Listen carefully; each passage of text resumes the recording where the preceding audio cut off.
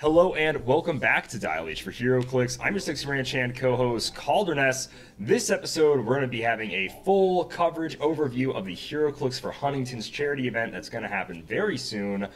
This is episode 462. Howdy, let's get rowdy. So if you're looking for emotional satisfaction, my advice to you is seek professional Heroclix? help.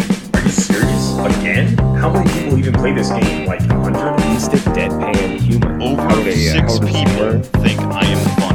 I'm your Captain America. That was just you in a costume. You absolute fools. Simeon will be able to edit that out, I'm sure. That's cool because it's expensive. I'm gonna make Heroclix like that for everyone. Are you kidding? Wow. Dial H for Heroclix is brought to you by CoolStuffInc.com, where you can find cool stuff in stock every day, including all the latest Heroclix singles and sale products. Make sure you check them out at CoolStuffInc.com. Joining me, like always, in the studio is Simeon Bruce. What's going on, Simeon? That's me. I'm excited. I'm ready to roll. We are still pending friend request from Scott Porter, but once that gets underway, he's probably joining us around 6:30 if that's what you're tuning in for.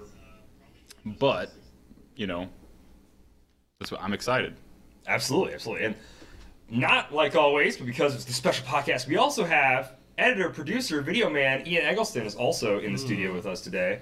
That is me. We are in the studio. I had to completely uproot my computer into the living room so we could set everything up correctly. And let me tell you, moving a desktop, it's so much fun. But it is a pleasure to be here. I'm looking forward to this. This is really exciting.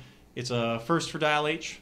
And always love doing the Sunday live streams. I think they're a lot of fun. Hopefully you guys do too. I love interacting with the community this way.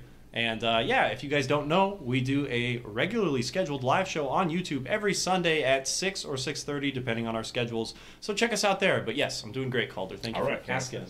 Like how we start off every podcast is with what made us happy this last week. Simeon, why don't you go ahead and tell us what made you happy this last week, my man? Gosh, what made me happy this last week? There was... Sound disappointed saying that. There was definitely things that happened. I think Scott reaching out to us and saying that he wanted to be on the live stream was really cool. That was probably like a highlight for me. It was like, the guy that everybody wants on their show wants to be on our show. Yeah. So that was pretty cool. Other than that, just, really windy, awful weather always makes me happy. That was awesome. Yeah. The best. I liked it. Yeah. I liked it a lot, We're actually. almost out of second last winter and moving on to fake spring that'll eventually turn into like 90-degree days only. Instant summer. Yeah. Yeah, just skip right over to it. Ian, what made you happy this last week, my man? We got to do some more filming. That's always a good time.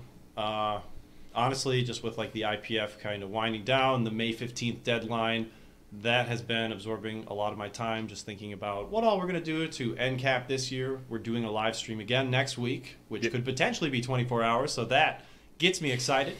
That makes me happy this week, knowing that there is an impending doom the following week, knowing that future us are in so much more pain than current us. It's going to be tough. Oh, they're going to suffer. But no, it was fun. We've got a very fun gameplay video coming out. If you guys missed our gameplay videos on YouTube that had dials on screen, they are coming back. They are tedious to edit, but they're very worth it. People always comment on how much they love those, so we want to give those to you guys. And it will feature, I don't want to reveal what, and I don't want to reveal what it's for because it's hilarious. Yeah.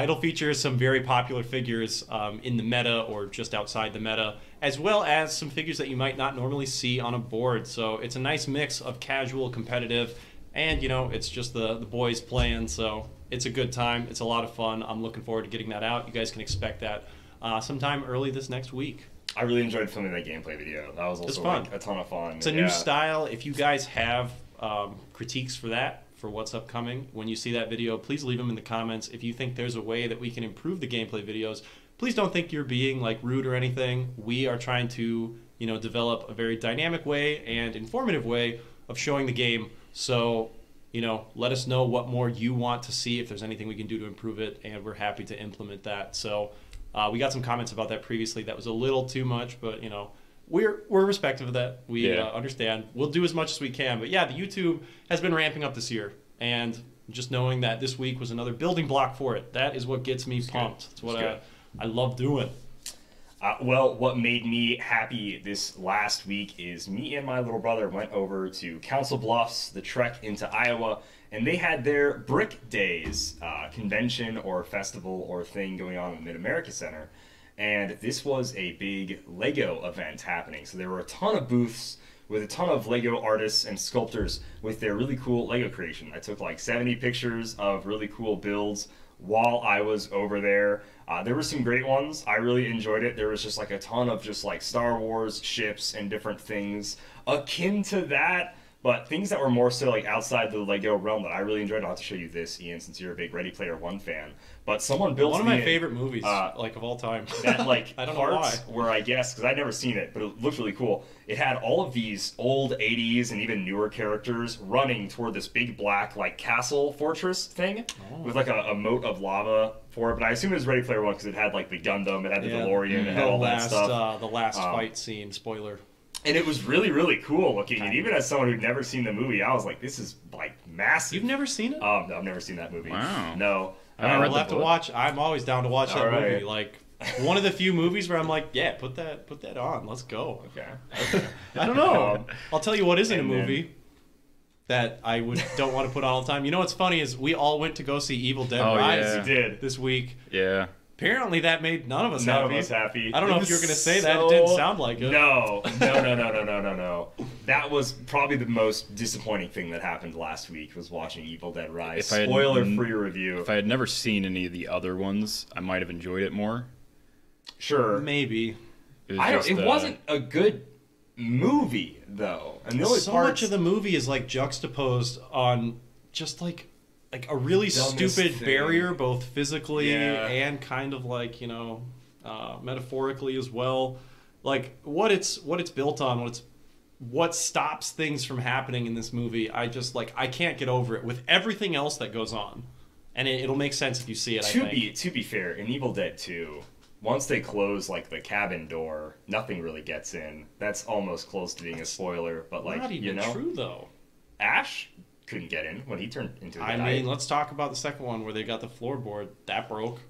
That's true. They did break. I mean, it's an Evil Dead spirit that can do apparently it can do like everything. almost It's like anything. Green Lantern, Yeah. the evil spirits. They can float, but they're apparently like Green Lantern of evil certain spirits. physical Yeah. things stop them completely, and it's very mundane. So I don't know. No, it is a really bad. It is just a. they can bad, float and fly, bad but they movie. choose to We like were- crawl on walls. We were done talking about the movie about 5 minutes after we saw it. Yeah. That's how I know that it was like there was no moment where we were all going like, "Whoa!" when that What happened. about that part? It was Yeah. more so a About discussion this. of like, I mean, that was kind of cool, like that was about the extent of it. Sorry, I know I interrupted you, but No, that's okay. I just remembered that. yeah. I forgot. And I felt really bad because I was like telling everybody at work, I had to go see Evil Dead Rise tonight. I'm so excited. I'll let you know on Monday. And it's like, nope.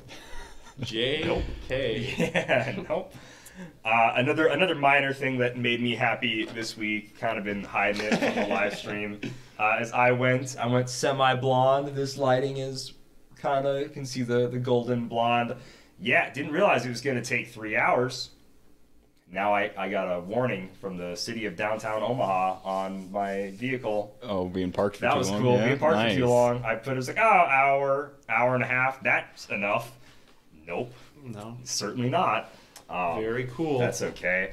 So that was fun. But yeah, the Brick Fair. I'll show you guys all the pictures because there were some seriously really cool things. I lost it way too hard when someone had a brick-built armored armadillo from Mega Man X. I was like, whoa! Oh, nice. Yeah. Like, there's like so much cool stuff. Mega Man X, some of the coolest Mega Man art. Oh, love Mega Man X. I remember, picking up like the original one from good. Sam's Club It's so good. when I was like probably like 8 or 9. Really? It's Sam's Yeah, Club dude, they Sam's had it? Club And the dude, SNES and Menards. Mega Man X. Menards that's probably like local, isn't it? Menards, yeah. it's more. It's like a Home Wisconsin Depot. to But something. Menards west, or and east. Sam's Club both, like when I was growing up, I don't know if they still do. They had like banger game selections. You could get your Roller Coaster Tycoon. Another awesome one that was iNinja for like GameCube and PS2. Okay. You don't remember this one? No, I don't know. iNinja. I had Low PS2. key I remember banger. that one. Anybody who's played that will agree with me. There was like, but the thing is, they were all like $5, $10. Beautiful Joe. If you've heard Oh of yeah, it. Beautiful Joe. Yeah. That one I bought at Menards That's for good, like yeah. literally $5, and I was like, "How is this at Menards?" So like when my dad would say like, I gotta go pick up 2x4s because I'm a man or whatever. It was always like, yes. I just did that recently when I was back home about a month ago. We all went to Menards, and then I saw they had the entire 1980s Ninja Turtles series on like DVD box set for $30. Yeah, dude. And it was like hundreds of episodes, and I was like, I gotta get this. So yeah, my family's buying like construction material and whatever. So sick, actually. And then I just like go up and buy that, and I was like, yeah, my project's really important. And that was not the Riz for the girl to check out that she was looking for. She's like, yeah, okay, whatever, bro. But all right, we're going to get into some Heroclix for Huntington stuff to go over all the prizing, all of the events, just so that way we can save a little bit of time once Scott Porter gets on. Go ahead and cover everything here. Yeah, and check this out, guys. Are you ready?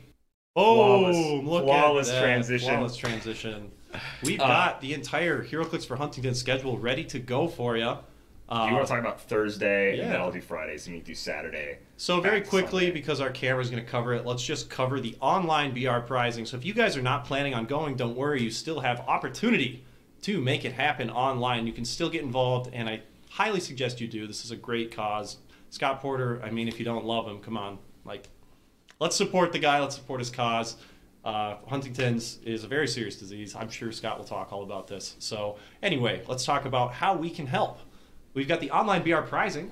So you'll be able to play BRs throughout the weekend online. I believe it is a $20 entry cost. Yeah, it's all 4 days. All 4 days you'll be able to do this. You might even have a chance to play with Scott if you decide to bid on that in the auction here. And so first and second place in these BRs will get a choice of the 2023 Heroclix for Huntington's Bystander by Scott Crampton, the Spirit of the Game from 2022, or the 2021 Scott Porter Bystander to go along with your matching Scott Porter figures coming out.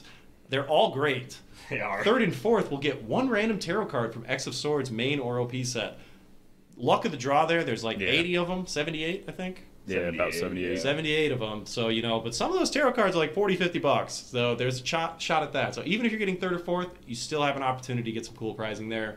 Prizing is drafted by placement, and players may opt to swap prizing if they desire. Your donation to enter an online battle royale is fully tax deductible as well, guys. So that's awesome. To receive a tax/gift acknowledgement from the HDSA, you can complete a registration form. It's really simple. Just get in contact with them. They'll send that your way, and then you can go ahead and write that stuff off. It's pretty cool, actually. But anyway, guys, one of the more exciting events that you will see at the Heroclix for Huntington's event, at least in my opinion, is the welcome event on Thursday. It starts at 7 p.m. CST.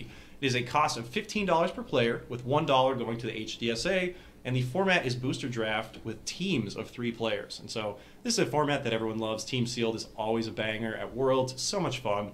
So each team will receive 6 boosters to build 3 teams of 300 points each. 3 rounds of Swiss and cut to top 4. Boosters are random from various sets of Heroclix, so this is a historical battle. We've got some crazy stuff going on there. And there will also be food and drink specials available for those attending the event. Barbecue sliders and beers is what's noted. I mean, you can't go wrong there. Yeah. The event prizing. These prizes are subject to change without notice at WizKid's sole discretion. I don't think you need to worry about that too much. They have it posted here, and I think that is just dependent on if there's like some shipping errors, but don't worry about that.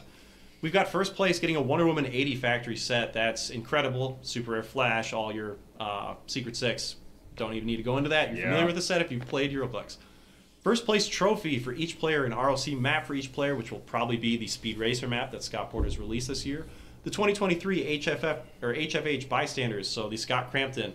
You also get some con-exclusive figures, which are the Batman and Catwoman, the Fantastic Thors, Hulk and She-Hulk, Ace the Bat Hound, 8 custom ROC card sleeves, and a pair of ROC dice, all for each player.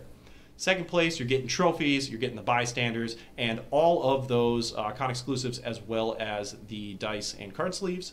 Third place, trophies, bystanders, more con-exclusives, dice, sleeves. Fourth place, very similar, con-exclusives, pair of dice, no trophy. If you miss the cut, don't worry, folks. You still get something for coming out and playing. You will receive the Hulk and She-Hulk for each player, and the Ace the Bat Hound, which, I mean, this guy's been out for 7 years, I think. World's Finest era. He still goes for like $40 to $50. Yeah. Ace the Bat Hound, back in his day, too, was also like, I played him. He was great. I had to sell him, though, because he was going for like $150. Pretty fair. Hulk and She-Hulk's also just, it's a really fun sculpt. And Great sculpt. It's not like Gotta love those cover all sculpts. over the place. You can't just like find it easily, so. But we also have Friday. Ooh, Friday.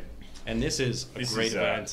This is probably the one I'm most excited for because I'm excited for the set that's going to happen. So it's Scott Porter versus the World. And this is the Avengers 60th Anniversary Mega pre-release here.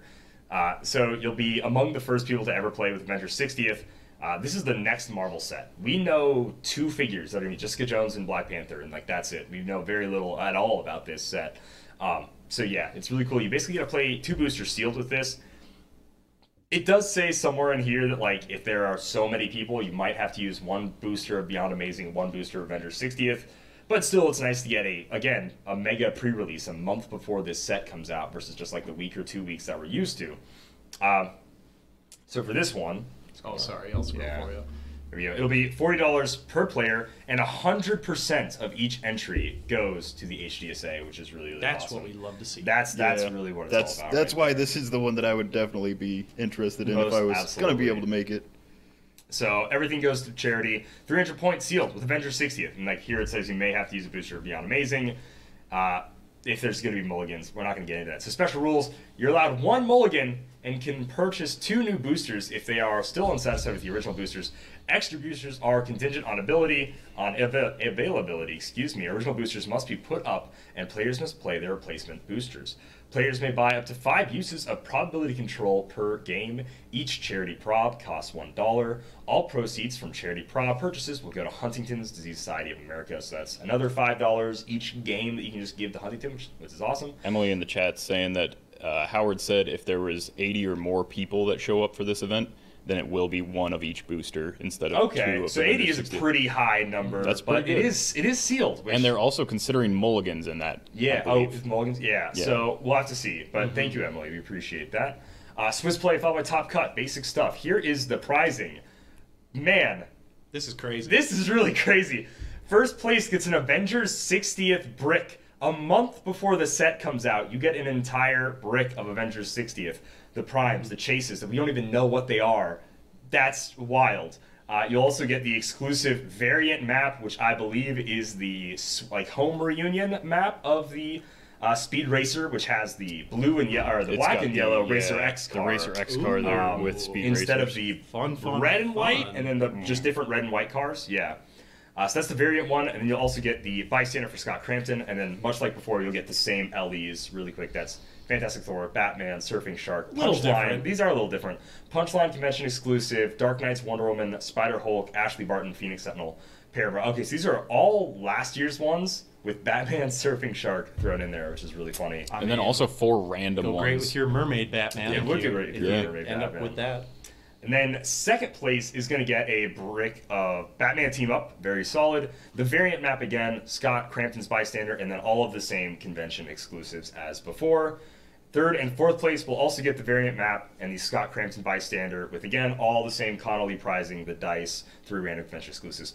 5th through 8th also get the exclusive map, also get the Bystander by Scott Crampton. And then there's a few different LEs here, like no Fantastic Thor set, a few other smaller things. Slightly lesser. Slightly less. And then 9th through 16th is going to get the Scott Crampton Bystander with just the Rock sleeves, the Rock dice, and then 1 random convention exclusive, so no map on 9th through 16th. This is it's sealed. This is a very heavy forward prized sealed, especially when I think this is probably going to be the biggest event of the weekend because it has that Avengers 60th mega pre-release tie to it.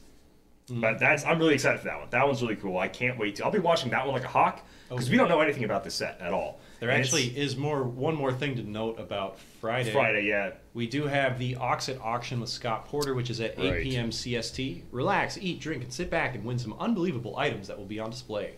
We have the same type items that we had last year. We will post these as soon as we have them all lined up. You may bid live or online, so once again, another way to participate if you aren't attending. If you are present, you get to take the item home, and if you are elsewhere in the world, we will mail it to you. We will also be introducing Hall of Fame inductees who will be receiving their Hall of Fame rings. More information can be found on the auction page. And then once again, we've got more Battle Royales. Those are 10 a.m. all day until close. The cost is $20, which 2 of those dollars go to the HDSA. In-person BR prizing, it'll be the typical BR fashion, and then they'll throw some stuff in the middle there. And then the prizing drops can include Random Con exclusives, 2023 Bystanders, Scott, Spirit of the Game, 3D objects, including Plastic Man, which that's pretty cool. We didn't see at Worlds, or X of Swords objects, which are both Both That's those actually things are really great. solid. Yeah. And then online, it is noon until 9. Brad Burrows will be running those. The cost of entry there is half. It is only $10, and 100% of those donations will go towards HDSA. Excuse me. The format, sealed, one booster, battle royale, blah, blah, blah. You obviously don't get the figures. Prizing's the same Right. way. You don't get the figures, but you do get the option of like Spirit of the Game, Scott Porter, or the Scott Crampton. So you can have your better Scott, your lesser Scott, or a non-Scott, Spirit of the Scott. And Saturday, if you want to hit that, Simeon. Yeah, so Saturday is the Scott Porter Heroclix for Huntington's Invitational. The Scott Porter Heroclix for Huntington's Invitational is it's all about like Silver Age, right? No, it's a Teams. It's team. It's teams. Yeah, it's the 3v3 team event.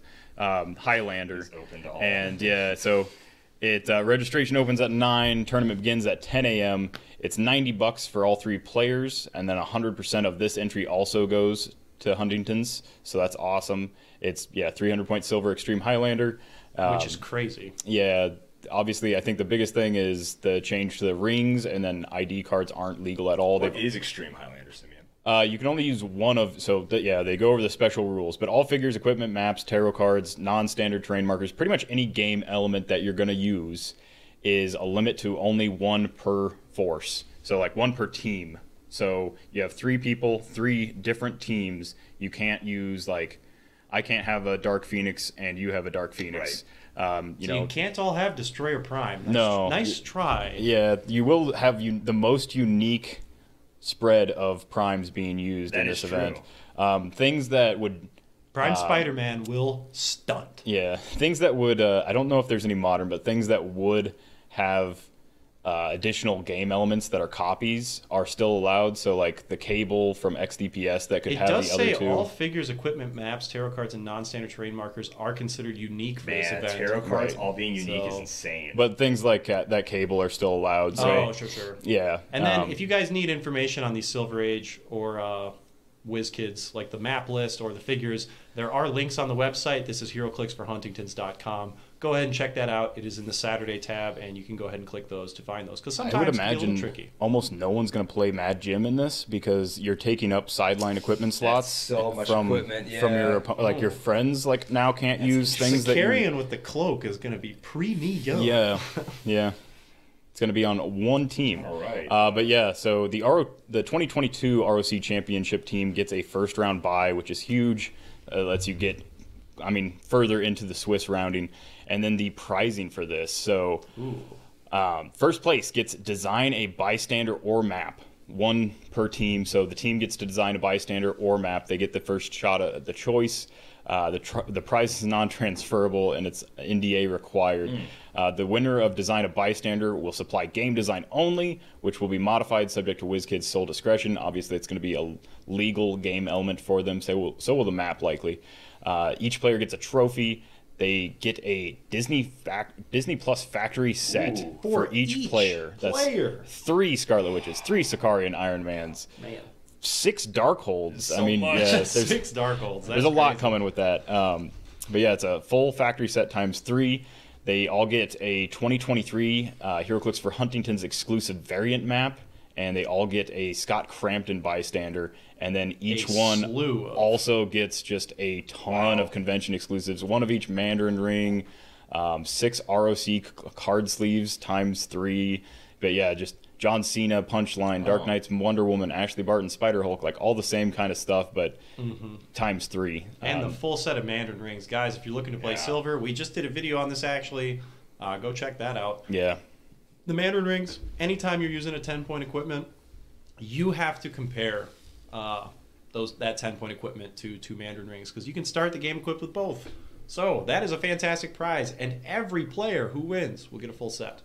I imagine that these are going to be a little more expensive going forward. Anyway, sorry. Yeah, I think it's a great prize, especially from like a silver event. So second place is going to get the other half of what first place didn't pick, either Design a Bystander or map.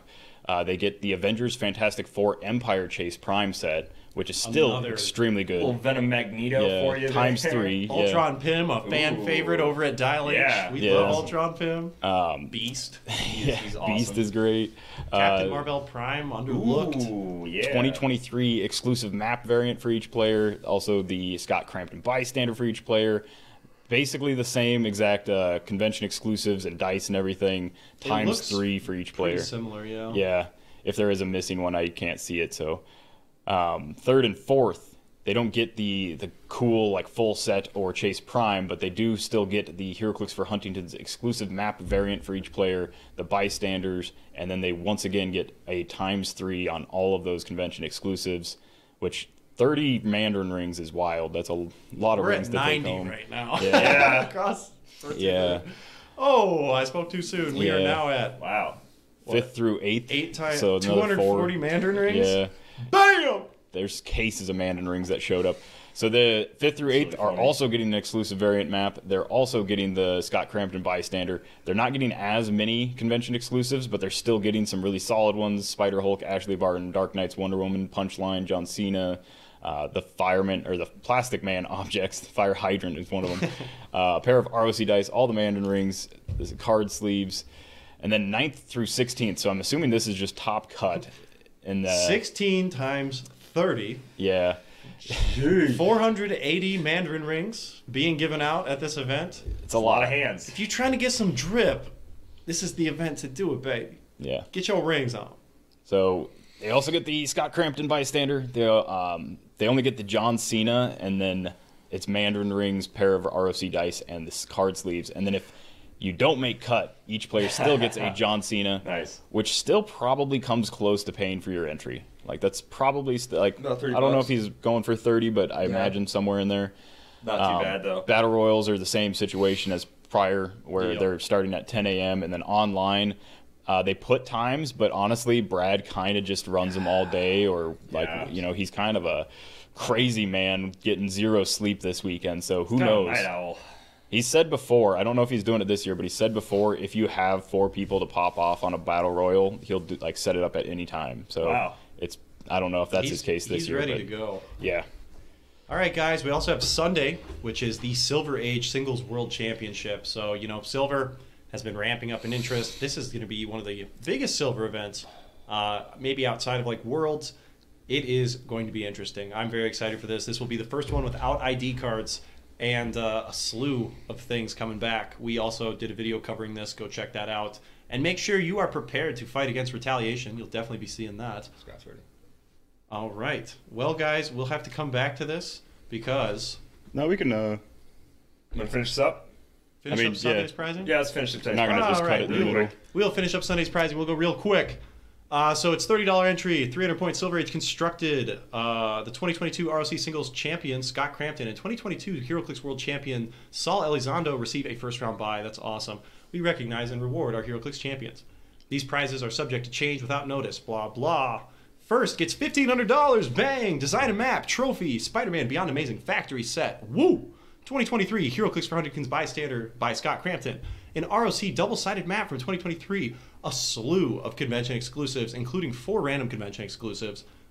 Second place, $1,000, double-sided map, Bystander. Ton more stuff. Very similar stuff, a lot of con exclusives.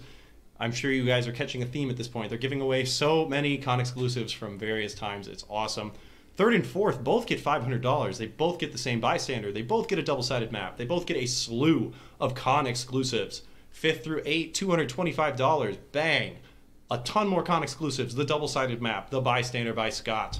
9th through 16th, $75. The bystander, the double-sided map, a John Cena con exclusive, some dice, some sleeves, and 2 random con exclusives. 17th through 32nd, enjoy your John Cena exclusive, a pair of ROC dice, 6 ROC card sleeves, and 1 random convention exclusive. If you missed cut, enjoy your John Cena, which you may already have, so now you have 1 to sell.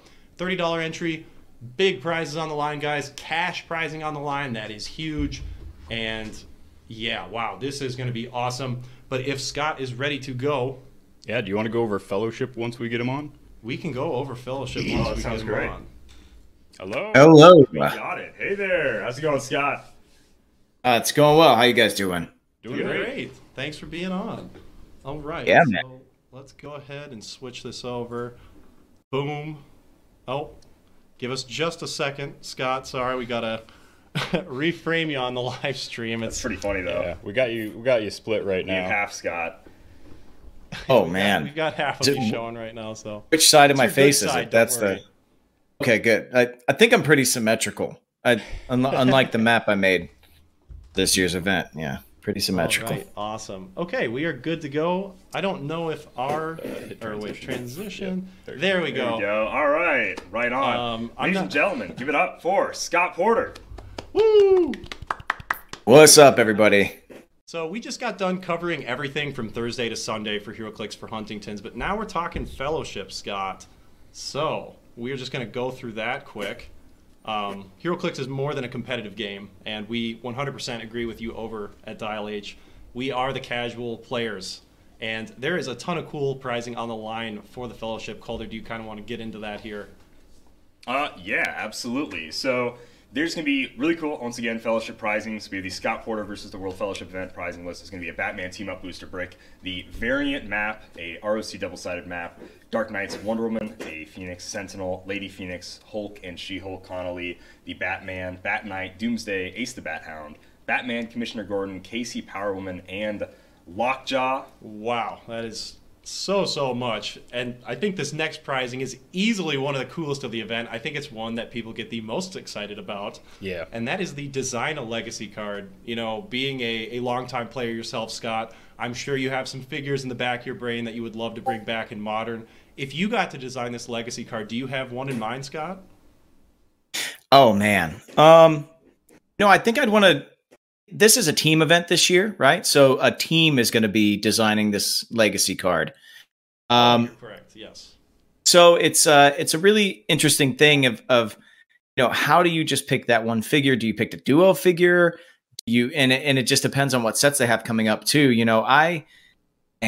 Old figures that I've loved that I'd love to see some shine. Oh man, the old Armor Wars Quicksilver maybe.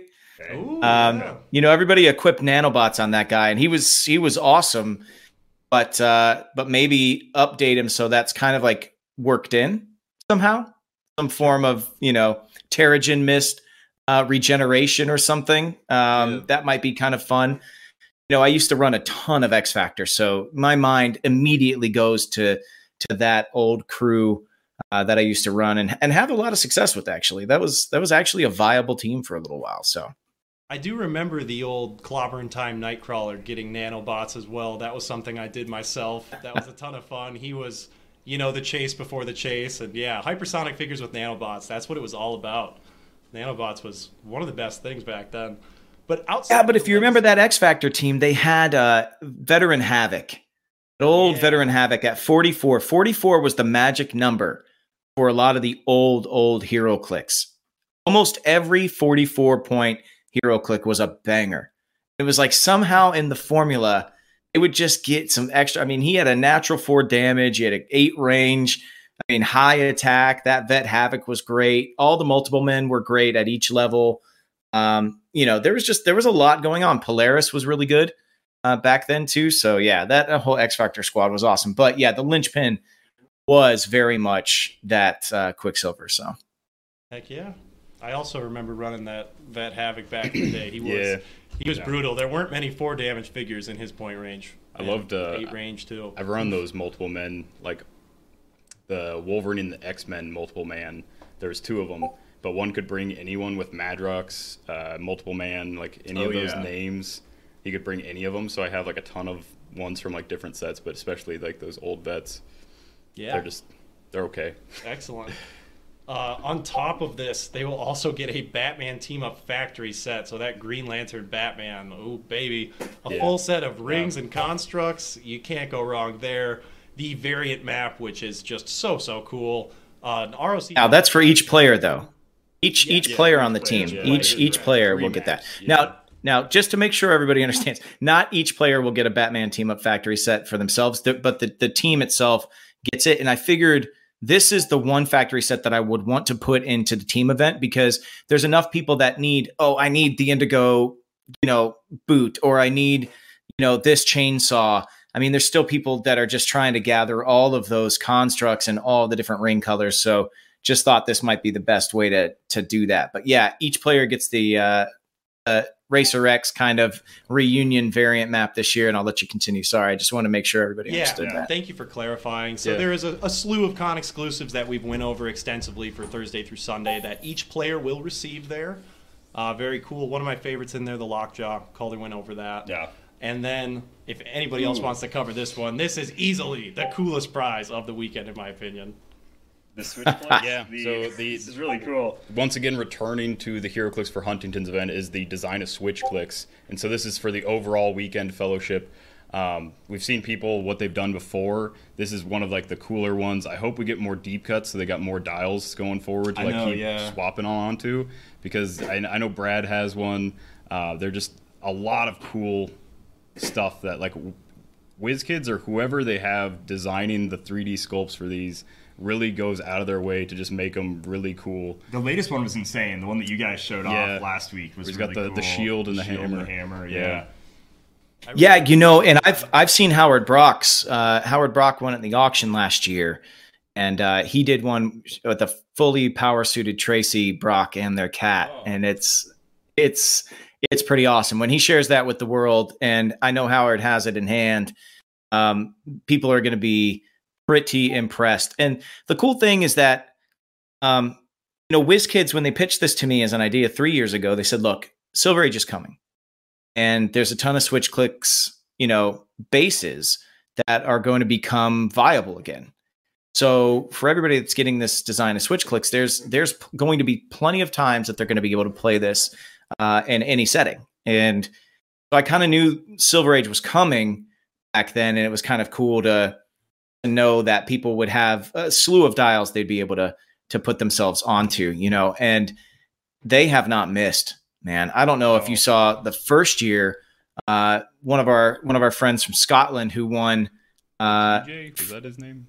TJ? Yes, TJ Bozilla.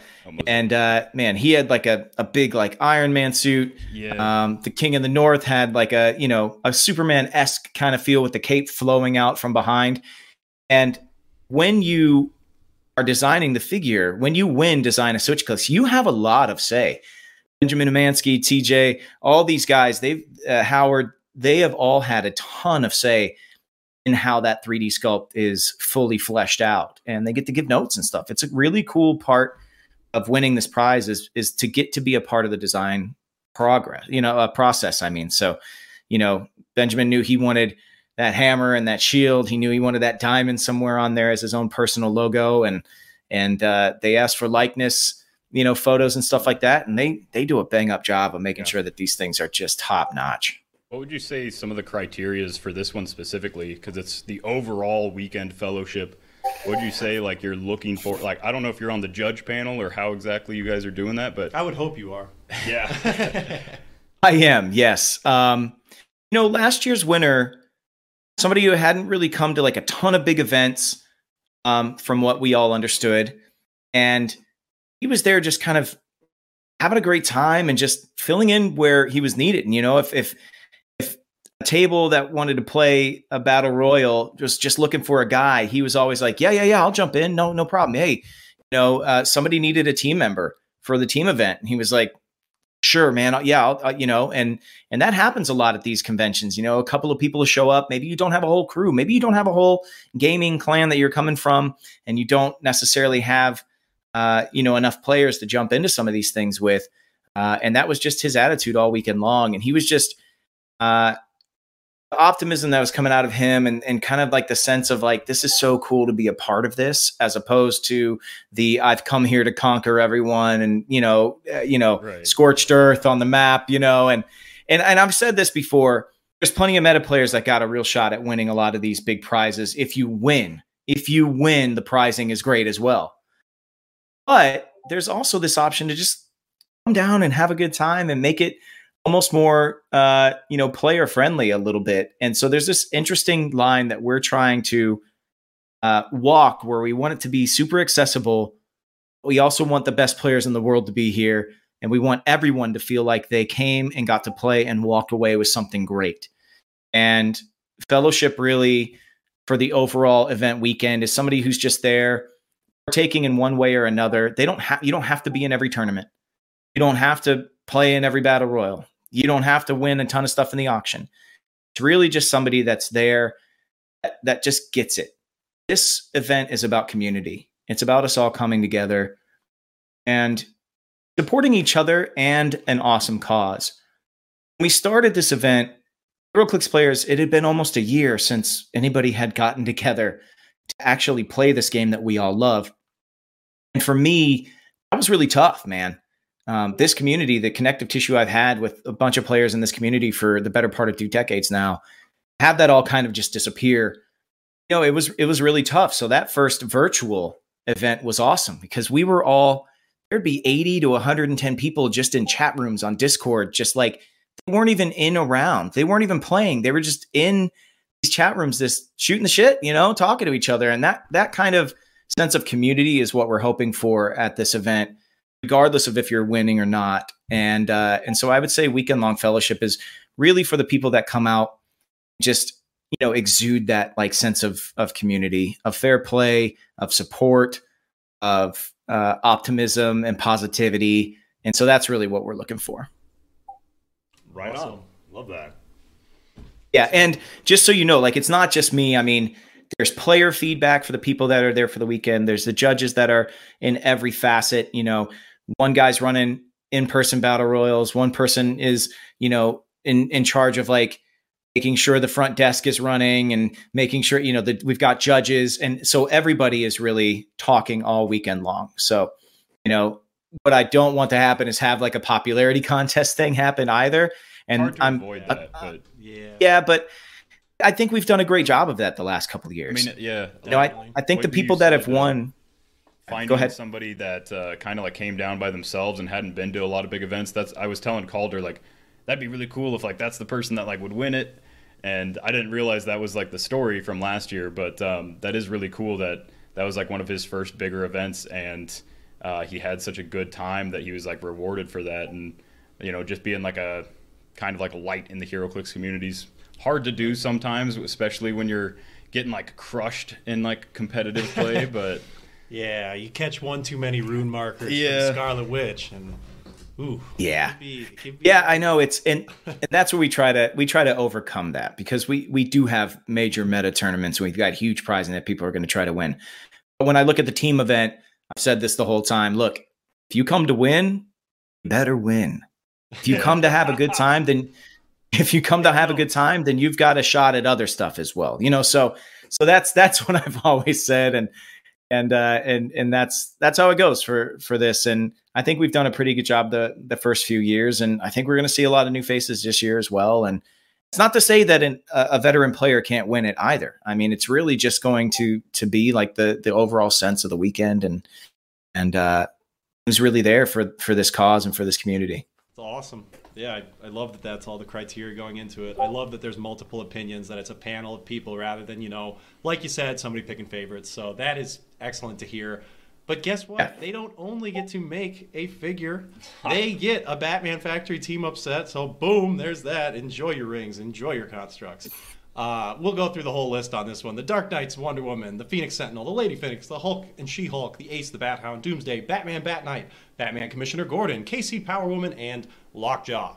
So wow, like, you know, yeah. If you're playing to win, you better win. I love that line. That is pretty good. Will that be on the next Scott Porter Heroclix figure, the third one we get? A trait. If you're playing to win, you better win. You better win. There we go. Hey man, you know, it's really interesting on the Scott Porter figures. They came to me with a completely different pitch. They were like, "Hey, do we want to do be like in a football uniform? We'll give you like some like, you know, pre-cyborg becoming cyborg like stats or something like that." Basically, you know, Victor Stone was a football player before he was in an accident, became cyborg, and they're like, do you want to do that like kind of thing? I said, no, I don't want this figure to be based off of any characters this year. But if we do something like this in the future, you might see something. You know, there's a scene from Friday Night Lights where Lila Garrity asked Jason Street, my character, before his injury, "Hey, is it true you can shoot lasers from your eyes and throw fireballs down the football field? Is it true you can do this?" And there's this really funny scene where she asked me if I have all these superpowers. So the idea did float across my mind of like, hey, maybe we should steal a couple of quotes from Friday Night Lights and give him all the powers that he might have had before his injury. I think that's kind of a cool idea. But hey, man, I'm out there taking pitches. But I do think if you come to win, you better win. Is a great line. Keep it in store for the next. Yeah, once Scott Porter gets casted in She-Hulk season 2, oh man, and becomes Super Pro. That was our fan casting that you become Super Pro in She-Hulk season 2.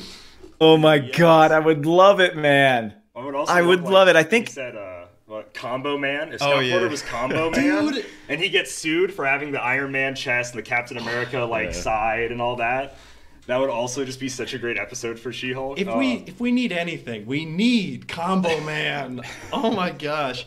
They gave away a really cool Combo Man leather jacket. If you bought the comic and mailed in a strip and won the contest. You said really cool and Combo Man in the same. Yeah. Oh, come on. No, it was a jacket with a patch on it, and if you mailed it in, you could win this jacket. And I've since tried to find one to repurchase, but it's $600. Sorry, total side tangent. But yes, we'd love to have you as Combo Man, Scott. Or Super. I mean, your pick. Look, I'm up for it. I mean, a Super Pro, I think a couple of years ago, somebody, because I always get asked, hey, what unclicked character would you love to see? And I have said Super Pro on occasion, because I did have that whole run from the 90s. Speaking of the Scott Porter figures, though, Scott, how does it feel to be, I think the community is pretty unanimous in this, how does it feel to be one of the most competitive Heroclix figures twice? Man, this design process on these two figures was pretty mind-blowing, because first of all, they both had a lot of incapacitate at first, and they didn't have much else. I was like, if I trade in incapacitate, what can I get? And the answer is a lot. Still to this day, incapacitate, still very highly costed in the formula. I got to see, how these figures are kind of made a little bit, which I've never, having played this game as long as I have, I still had never been involved in any kind of design process like these figures. And I don't think we meant for it to happen like this. I think we wanted to do two things. We wanted to give back to the community in two different ways. One that echoed the sentiment of the Heroclix for Huntington's event weekend in, I guess it's 002, that I call it the variant. I call it the H for H variant, one with the black t-shirt with the logo on it. It's like the old school Purple Ring Wolverines with the white and black shirt, if you remember those. Yeah, I do, yeah. So black shirt Scott Porter is very much a tribute to this weekend. I knew the names of the powers and traits that I wanted. Family is everything is the slogan of HDSA, which is the Huntington's Disease Society of America. This is a quintessential family disease. Every kid of a parent with Huntington's has a 50-50 shot of inheriting the disease. And so I wanted family is everything on there. I wanted counting on the community on there, because I feel like I have been, and I feel like they've stepped up and rung the bell every single time, man. And it's just been incredible. And they picked a flavor text for the other two, traits there, but what they came back with was pretty incredible. So, that was the point of that figure, was kind of be an homage for everyone that had been supporting this event. I mean, we've raised over $60,000 in the first 2 years that we've done this, and that means a lot. Fighting for Akira Comics knowledge and acting roles. Those were two things that they wanted to involve, add to the figure. So we talked earlier about the old X Factor teams, and a lot of times when you would team build back in the day, I know you guys have been around for a while, you didn't really start a build at 300. You started a build at 272, or however much your pit crew cost, right? Your Jean Grey, your con artist, your Destiny, Invisible all your Woman. Cheap. Yep, exactly. Invisible Woman, whatever that was, whatever you needed. And then you started your build, right? Because your teams would be nothing without those kind of toolkit, powers that you needed. So I wanted this guy to kind of be like a one-man pit crew. And he does that. Perplex up front, telekinesis up front, the support all over the map. And And then he ended up doing way more than that when they added all the theme teams choosing an opposing or a friendly team ability. I just couldn't believe it. And for me, I mean, what this figure is and the fact that it will be played as much as it is means that in all those matches, there's going to be discussion or awareness raised or something along those lines for Huntington's in a way. I mean, it's basically on the sculpt. Huntington's is on the sculpt. So if we can raise awareness that way and people are going to play with this and people are going to be reminded of what we do here every single year this weekend, you know, I'm super stoked. I'm more excited about that than the piece being semi-broken, I guess. The other piece, the white, though, because WizKids is donating all the proceeds other than like I think their cost to manufacture, is what you guys said, and so it definitely helps that it's, you know, the people that are getting it, like me, for like a shelf piece or like the occasional like random battle that'll like throw you in ×3. I have the bystander and both Scots, of course. But then also it's reaching out, like all the people that like playing really competitively have to look at these and consider and probably buy. You probably need at least one of them, if not both. And it's always good to have some utility in your tool belt. So I think that they hit it right in the sweet spot where it's going to be really fun casually, and it's going to be kind of potentially going to win worlds maybe, or help win worlds. Man, I hope so. Yeah. That'd be so cool. I mean, the idea was never to be that competitive with these pieces, but they knew that they wanted it to sell through. And I think I have to laud the generosity of WizKids here. And I know community at times, you know, with good reason, takes issue with some things that WizKids does, not communicating clearly sometimes, never, you know, quite knowing what event schedules or tournaments you're going to have over the summer, all that stuff notwithstanding.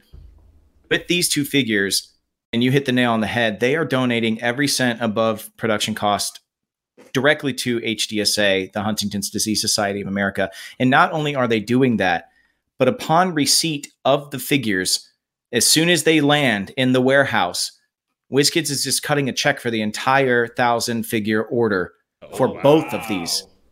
And they're just cutting the check regardless of sell-through. And that means we're gonna triple this year what we've done, damn near triple what we've done in the past.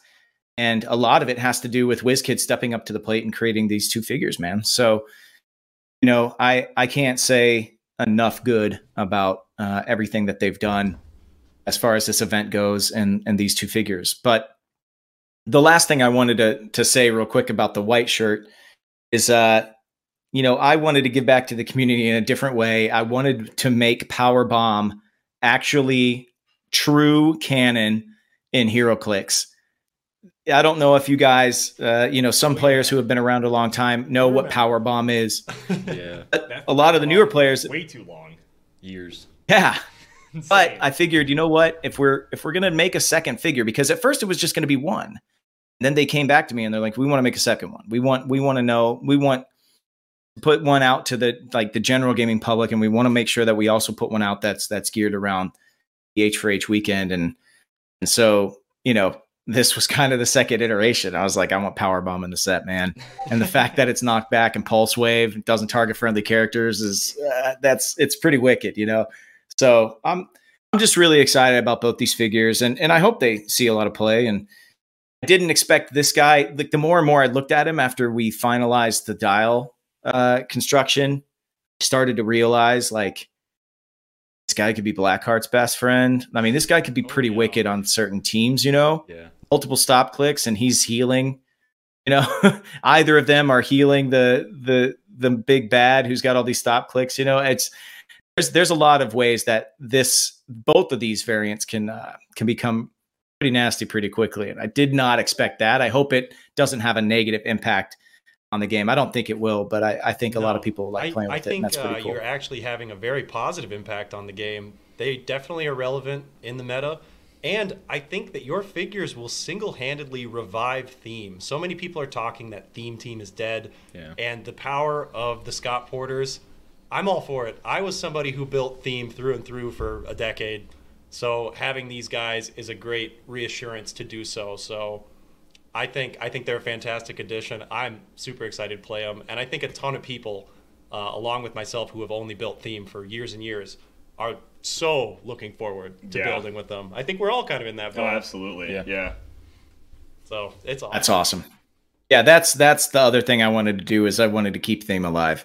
If you've played in any tournaments I've been a part of, or if you've ever seen me play any type of constructed, theme is always present. I'm the antithesis of Crampton and the fact that he's like, down with theme, long live tent poles or whatever he likes to play, but the non-theme stuff. And I'm definitely always about the theme, man. It's just more fun to me to get to role play this whole thing out on the map with characters that actually work with each other in the books. And that just comes from me being a comic book fan as long as I have. So I'm glad you guys are excited about that too. Absolutely. Heck yeah. Let's see. Here's a question that's a bit outside of Heroclix, Scott, but I gotta know. I saw that your former a cappella group Voice Play did a cover of the Halo theme, and I was curious if they reached out to you or if you reached out to them. So three of those guys in that group, I went to high school with. We started out as a barbershop quartet that evolved over time because actually we won our high school talent show as a barbershop quartet, and the student body almost rioted. And so the next year when we tried to enter the talent show again, they were like, no, you have to do something more contemporary. You can't be singing barbershop. So we added a fifth member, and I was actually the original beatboxer. That's how I got my start in the industry was beatboxing. I went to New York and did an off-Broadway show that was, all these different instruments, but only using the human voice. We opened up for Bobby McFerrin for a little while. We opened up for Michael Winslow from Police Academy. We opened up for NSYNC for a while. I mean, our group did a lot. Man. And those guys are infinitely talented. And I had told them over the years, and I always would tell them how envious I was of them. They're like, dude, you're on TV. Shut up. And I'm like, no. I am envious that you guys are still doing it and doing it in such a successful fashion. You guys get to go on the road. You get to perform. You get to do. That was the dream. And when you have a dream at 16, 17, 18 years old and 2 decades of hard work get you there, I mean, there's no feeling quite like that. And so I look at those guys in Voice Play. I'm just so proud of them and envious of them at times. So it had been back and forth. We stayed in touch for a long time, and they had just hit their, 20-year anniversary of the group's existence. And they sent out these really, really cool special made coins to everybody that had been a part of the group or a part of forming the group. So like our chorus director got one from high school, and then each of the members that had come and gone all had these coins. And that's when the conversation started. And then, unfortunately, one of their collaborators for a long time, one of my best friends in the world, passed away from COVID over the pandemic. And we knew we had to do something to honor him. And in the early days of the group, we would go on tour opening up for 98 Degrees or whoever, go on these massive, 80 college tours where we're just in a van driving from city to city. We would take the Xbox with us everywhere. And in every new town, we look at whatever connection was on the back, because it's now it's like universal HDMI. Everybody's like, okay, yeah, we just need an HDMI cable anywhere you go. No, back then you would have some of those ATV like connectors in the back that you needed like 2 forks to like plug in your Xbox. Like it was like crazy adapters that you would need. And so every town we'd go to, we'd check the hotel. Pin in a hanger. Exactly. We'd go get the adapter, and then we would stay in and we would play Halo all night long. And it kept us out of trouble on the road. We were a quintet. We were 5-part, but only 4 players could play at once. So low man, every game would have to give up their controller. And it was just a part of our ritual. It was competitive, but it kept us tight. And, those are my brothers. And we knew immediately when I came back that we were going to do something that was special to honor Rick. And that was kind of really meaningful to the rest of the group. So that's why we did the Halo theme. And actually, I don't know if you saw, but Marty O'Donnell, who composed all the music for Halo, like a 25 long dissection of our version of Halo. Oh, and wow, I know that. he loved it, dude. Yeah, if you look up on YouTube, I think it's Charismatic Voice is this one woman who breaks down, all these acapella groups and different vocal, textures and voices. And she's her and Marty O'Donnell, did a full breakdown. So it's a pretty cool breakdown. You can find it on YouTube. It's Charismatic Voice and Marty O'Donnell. But yeah, he loved it, man. And that's so awesome. So Halo that story runs deep in your roots then. And with that now known, I have to ask you as well, as a big Halo fan myself, which Halo is your favorite? See, I get murdered. I get murdered for this answer. I love Halo Reach. Let's go! Yeah! No, I was. That's our favorite. Heck yeah. And really? I also get murdered for that opinion. Halo Reach is the best, dude. Noble 6? Let's go. 6. Oh my God. It's so good. And the reason that it's so good is it's a self-contained story. It takes you out of the shoes of Master Chief, he's wonderful. It's an incredible character. And I love Cortana 100%. But when you're in Reach, the danger feels so much more real. Cats, death by jackals in that open roofed volcano, like there's no moment in gaming like that, or like losing George. I mean, there's just Emil. There's just so much. It's that impending doom, the urgency to act, and like that ultimate feeling that like you kind of know. Like even though you're gonna lose. You think maybe the game will just let me save everyone. Like maybe there's a way. And everyone has so much earned emotion. Outgoing too. The real Suicide Squad. I'm so happy. Yes, Halo Reach, the best. To steer us back to Heroclix. Yeah, this is a question I've had for kind of ever since the unboxing started to really evolve over time. But what goes into, so from the beginning, it was Deadpool. And this unboxing lives in my head rent-free always, because I was, at the time, I was like, we finally get a Deadpool set. That's so awesome. And then being a huge Marvel Zombies fan, the moment we see Zombie Venom, I believe, you pull, my jaw drops to the floor. And I'm like, how could this set possibly get any better? So to me, there really isn't Heroclix set isn't fully released until we see a Scott Porter unboxing before the set comes out. So what is your favorite way that unboxings have evolved over time, and how you've kind of kept not only that magic, but that hype alive for each set? Because not every set, no offense, has the zombie chases, which were so revolutionary at the time. So what is the process like, Scott? So how the whole unboxing thing started was my fear that Heroclix would die again. And I was hell-bent on making sure that wouldn't happen. And I wasn't going to let that happen if I wasn't going down swinging with the ship. So I cornered WizKids at a con. It was like, look, guys, let's work together, man. Like, you don't have, like, this game is ripe for hype machine stuff, man. And at the time, Kevin Smith was doing unboxings, and I was seeing all these people like in my orbit, as far as like in Hollywood and actors and stuff, who were like finally just being like, screw this, my nerd freak flag is going to fly. And I was like, I'm one of them. Let's go.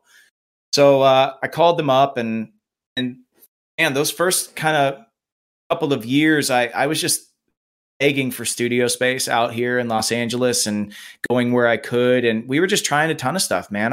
The high point for me of the unboxings, and I wish we could get back to this format a little bit, was when I would do the DC sets at DC headquarters with Kevin Canary, who was the head of their licensing. Yeah. That stuff was awesome. But Marvel, DC, Disney, the whole thing, all those mergers, there's so much like bureaucracy that you have to like funnel any requests through now. It's almost impossible. And the same thing happened at DC, unfortunately, the AT&T takeover and Warner's and HBO Max. And so there's just so many people that you have to get approvals from now that, it's kind of almost impossible. So the other high point for me has been partnering with Hyper RPG, because that is a team of guys who love the shit that we love. And they want to improve on every iteration. So these last couple of set unboxings where now we've got the turntable and everything. And I love how people out there are just like, he's Scott Porter. He should just be able to like have a studio and have all that. No, that stuff costs money, man. This stuff costs money. And I got 2 kids, man. Like, you know, so I just love that we keep on working together. WizKids, Hyper, myself, we try to make every single one better. I can tell you the low point for me was, you know, either, you know, Joker's Wild and those where I'm shooting them on my iPhone in my man cave because, you know, there's been ebbs and flows, you know, budget's been good with WizKids, budget's been bad with WizKids. And we're kind of in between, like trying to figure out how to make this thing work. And I felt like at that point, that particular set, reaction wasn't great. A lot of stuff got spoiled before I did the unboxing. People weren't reacting too positively. But what I take from that and what I've learned is, you know, not every set can be a hit, but this community can be a hit every time a set comes out just by being there for each other, being honest, you know, talking. And I do love the fact that our fan base really does have more of a direct line of communication with WizKids now. I've kind of become, I don't know, I don't work for them. I try to be as honest as possible with all my unboxings. The fact that there's sometimes, you know, I'm slamming certain parts of a set on the WizKids official channel is just like blows my mind sometimes. But that's what they want. They want an honest fan reaction right off the bat. And I feel like their humility and their ability to be humble about all this stuff is really, really cool. And I think that the game is evolving and hopefully the player base feels a little more heard. And the sets I think are just getting cooler and cooler now. So, you know, this whole process has been awesome, but that's how it started. And yeah, the high point was doing that really cool partner stuff with you know, people from Marvel and DC. But I think where we are now is a really excellent spot for the community. So I'm happy about that. The latest unboxings have looked fantastic. They've gotten to this insane quality recently with the turntable we saw. The Spider-Man brought this whole new level of quality that we hadn't seen before. It was just so updated. We're like, oh wow, this is incredible. But no, when you talk about the being really honest about a set, those are always my favorite. I think it was maybe during the Empire set where you pull like She-Hulk or something, and you're like, really? This is what she does? Like, I was like, thank you. You know, it's hilarious when you see something like that because you're like, oh, he gets it. He doesn't just be like, yeah, WizKids made it. I love it. It's awesome. It's like, are you guys kidding me with what I just pulled? It's really funny, and it's just I like the honesty there, and you feel like a member of community, not just like, hi, I'm the spokesperson type of deal. And it's really awesome to go ahead and see stuff like that.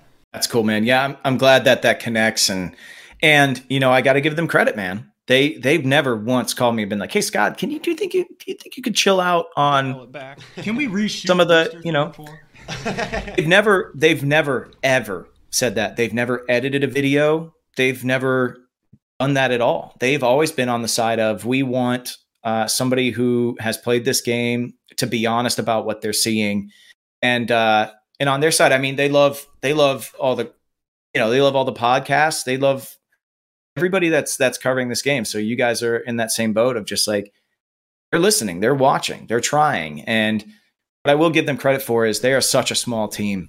So many of them wear so many hats, you know, at, you know, just to be a part of that and help this game live and survive and hopefully thrive is all I ever wanted with the unboxings. And hopefully we end up succeeding on that. Yeah, I know when we all came together, like the first thing that we really said was like, hey, the most important thing always with anything we do is continuing to grow the game, continuing to build excitement, but also being honest, you know, going back to that point of like, not every set can be amazing. Sometimes things suck. But yeah, like really keeping that core belief that like, we don't want this to die, you know. I grew up playing this game. I want people to have similar experiences of all ages. I want it to live on forever. Yeah. And, you know, we do our best to continue to promote that. And, you know, a big thing with Heroclix for Huntingtons as well, promoting that you don't have to play this game a certain way. You can make your own rules. You can play theme. You can play out of the comics. You can play casually, competitively, however you like to do it. It's okay. There's not a right or wrong way. And if we can push that message across, I think that's just the overall most important thing of any game, really, is that look for enjoyment in it. And if you're not enjoying it, maybe find something new.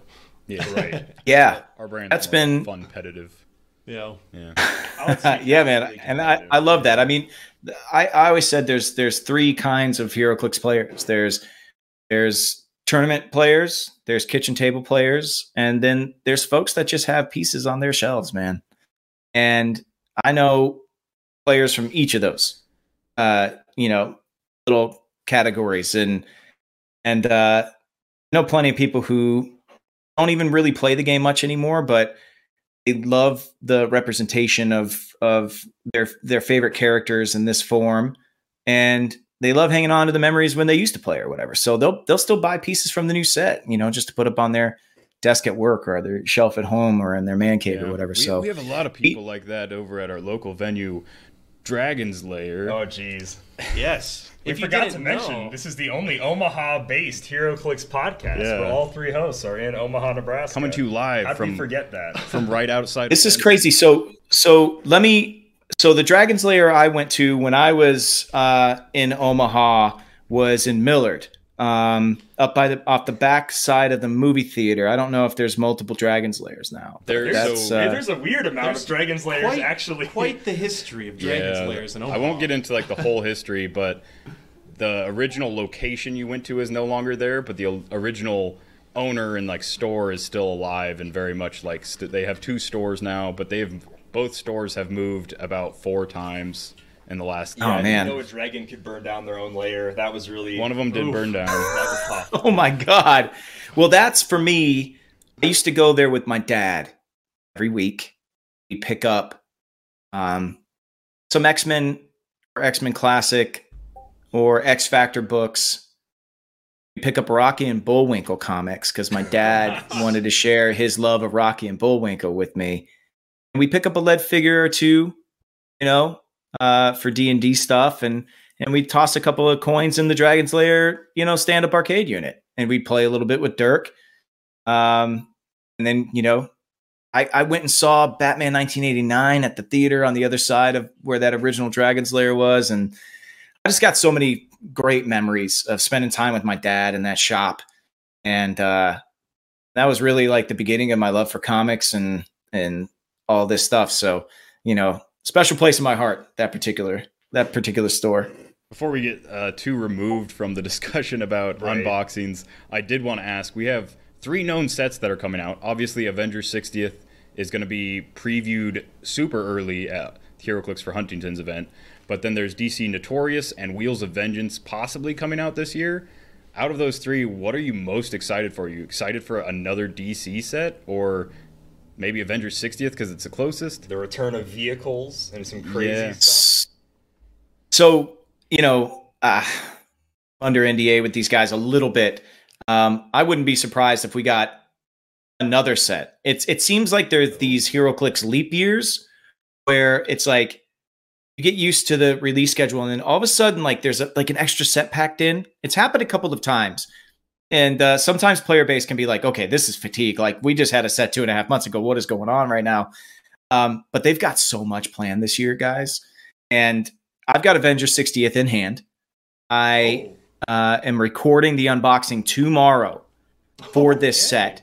The unboxing's going to start airing May 1st, and it will culminate on May 5th, which is Scott Porter vs. the World, the super pre-release, where we're going to be playing with Avengers 60th. So the entire set won't be known, but some of it will on my unboxings that week. I scheduled it like this, and they came through. WizKids got me this stuff super early.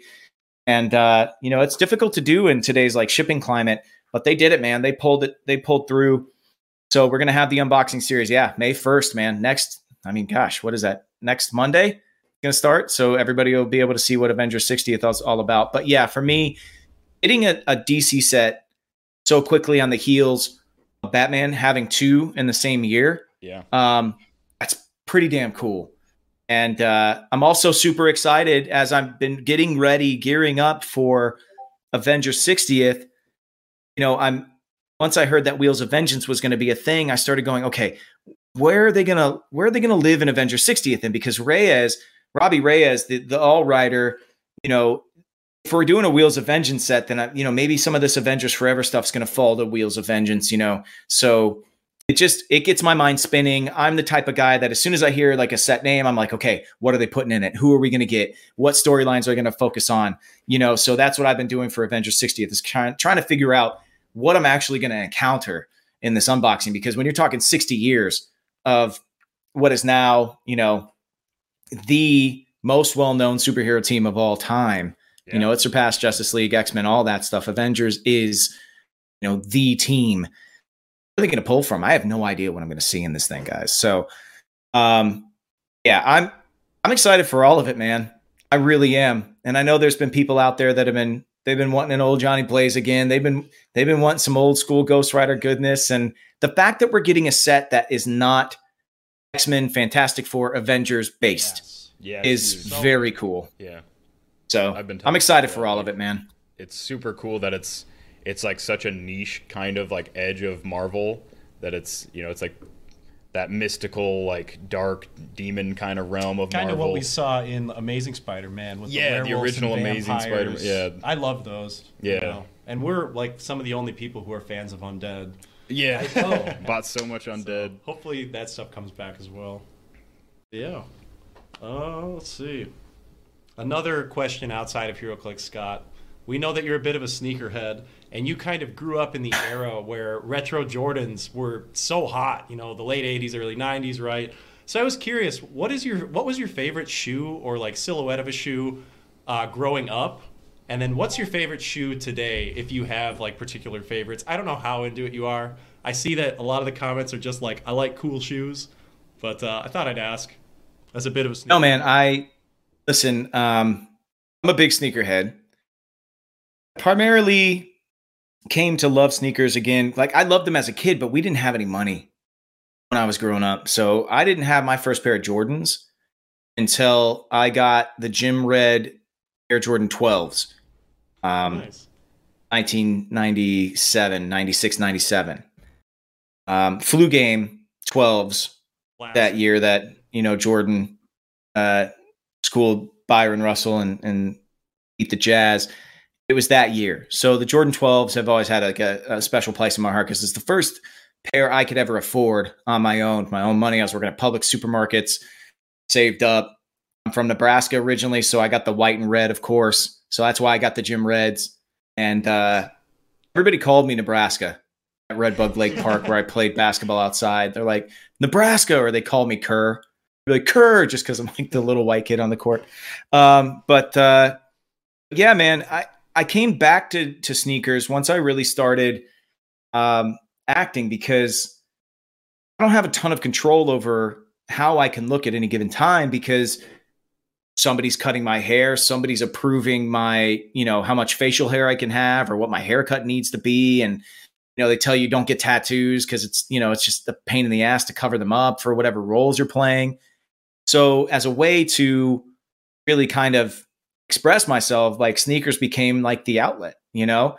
And I'm just a big believer, like, you know, your energy starts from the ground up, man, you know, where you're grounded, like your energy is all kind of starting there and like coming up, you know, like, so that's, you know, that's why I'm really into sneakers. As far as my like favorite all time silhouette, man, it's really tough, you know, because I love the 12s. They're a little heavy. I think probably 3s just because of convenience and look. And I love the elephant print, but it's been a little bit overdone.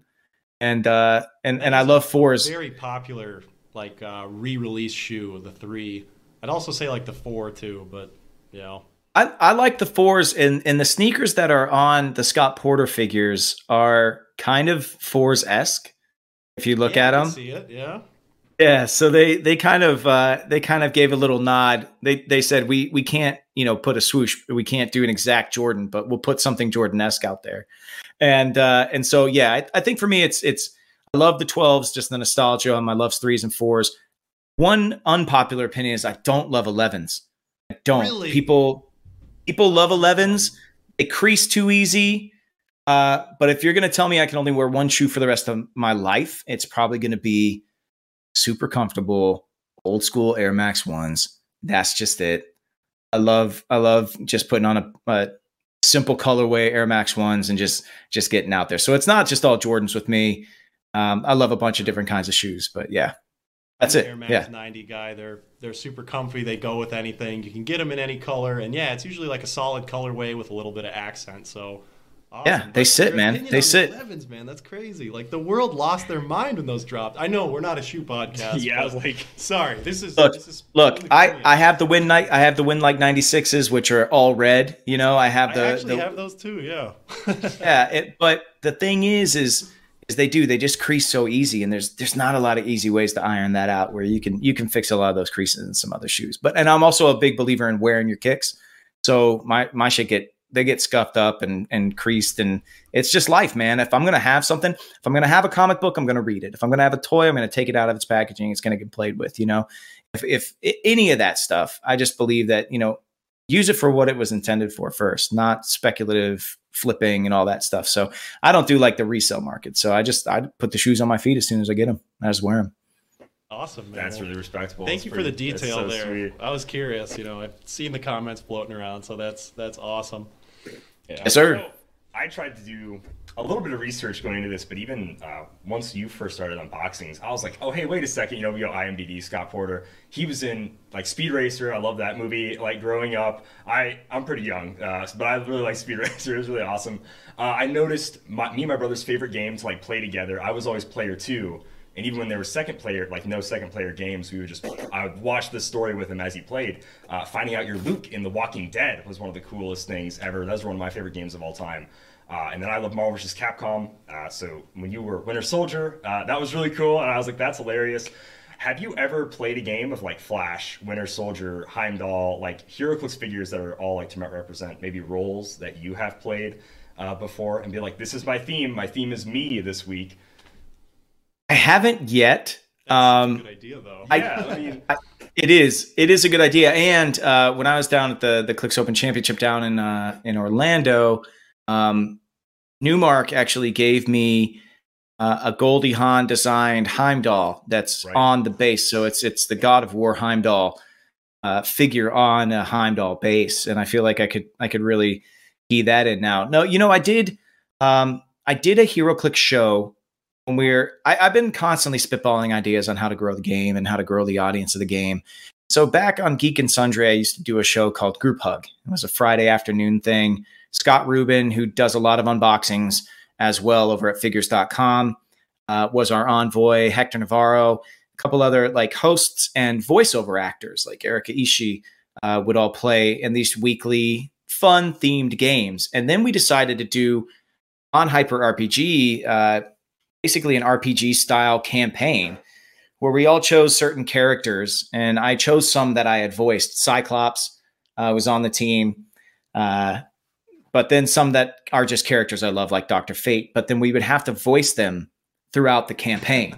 And so you've heard me mention Indomitable in the unboxings, and that was the closest I think I've ever come to running a team, because I did have Winter Soldier, I did have Cyclops, and I did have Nightwing on that team. So that's the closest I've ever come, but I've got a pretty solid amount of characters now. I could rock Aquaman, Superboy, The Flash, Nightwing, Winter Soldier, Star-Lord, Cyclops. I mean, it's a pretty solid list. Harry Osborn, yeah, get a little goblin action in there. So Heimdall, you know, so there's enough in there. I could probably pull off a somewhat decent team, I guess. And then one of my favorite projects that when I popped the DVD in, I didn't know you were going to be a part of, but it was this DC, I don't even know what to call it, kind of a documentary called Necessary Evil.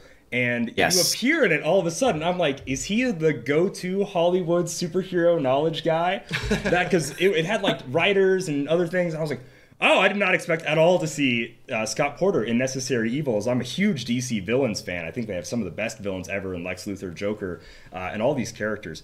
What was it like being in Necessary Evil as kind of a comic type rep, a guy who's very knowledgeable about it, a guy who's been in DC projects and whatnot? Yeah, I'm pretty sure that when I was at DC doing some of the Heroclix stuff, I got to hang out with Jeff Johns for a little bit. And him and I had crossed paths a couple of times prior. I actually have a couple of books signed by him when I waited in line for like an hour and a half at Midtown Comics in New York when I was doing a little off-Broadway show called Altar Boys, and have a couple of books signed by him. I think it was in the midst of his Titans run, which Tim Drake is my Robin. I've got no apologies at all for saying that. Like, I think Tim Drake is incredible. He's one of my favorite characters of all time. The way that he finds Batman is such a big deal. And I had this whole conversation with Johns about that a long time ago. So then we reconnected when I was, going to DC headquarters and stuff. I was working at Warner Brothers while I was doing Heart of Dixie. And we had a whole discussion about the Flash's Rogues Gallery and why they are so special. And I'm pretty sure that conversation got me into Necessary Evil. So I think that's how that happened. Like, just talking shop, just shooting the shit with, Jeff Johns, no big deal. Like, next thing you know, it's like, hey, you want to come over to because I was working on Heart of Dixie. So they like literally called me in the middle of the day, like, hey, do you want to come over to the thing and like, just, do this with us? I was like, come to the literal bat cave. Yeah. Basically, man, you know what room I never got into that I was like dying to get an invitation into is DC had this vault, man, this air controlled, double sealed like vault with like every single issue that's ever, been written by them. And it's all locked away, man. And it's this massive section of the old DC headquarters. They've since moved from that building, but and I would see sometimes I'd be over there and I'd see some writer come in and you'd see like them putting the code in and he'd go in and, they'd have to stay in there. And like, if they wanted to read a book or do some research, because a lot of those old issues, they're still not accessible. Even with all these awesome apps we have nowadays, there's still some things that you just can't read unless you have the physical issue. And so some of these writers, man, when they would do deep dive research stuff, they would head into this vault, man. And I'm like, can I get the invite? But it never happened. Still, got to do a couple of cool things with them. So I'm really appreciative of that. That's like cooler than the Library of Congress. For like a nerd, you're like, whoa. Mission Impossible or like Ocean's 11 situation where we got to like steal the biometrics from some poor writer to like get into the vault. Oh gosh, that's amazing.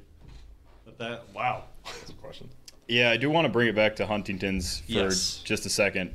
So this is kind of like a more abstract question, so like take as much time as you want. But looking forward into the future with this event, with the Heroclix for Huntington's event, where would you like to see this go? Like, how would you like to? Obviously, like the most people that we can get, the more money that like it can raise. I think Heroclix players are really generous when it comes to this kind of stuff. They're some of like the best. For such a small community, we're some of like the best at raising money for different causes, and it's really awesome. But is there anything like any like plans or like goals that you have in mind? Like at some point you want it to reach this? Yeah, I think my idea of like the perfect synergy of how this event works with Heroclix is reciprocal in nature. The community gives, and then somehow this event widens the community. That's what I would really love to see happen. I don't know how we accomplish that. We try to make this one of the more accessible events in the calendar year for Heroclix. It's not all about meta play. It's not all about nationals, placing first. It's not all about that to us. And we hope that whether it's lapsed players, whether it's people who are interested but haven't gotten a chance to play, which is really why I've loved the miniatures games, and I didn't get a miniatures game to unbox with Avengers 60th, and I hope they're not going away. If they are, I hope we find another way to iterate on the idea of here's some basic figures for new players, and here's ways for veteran players to really invite new players into the game.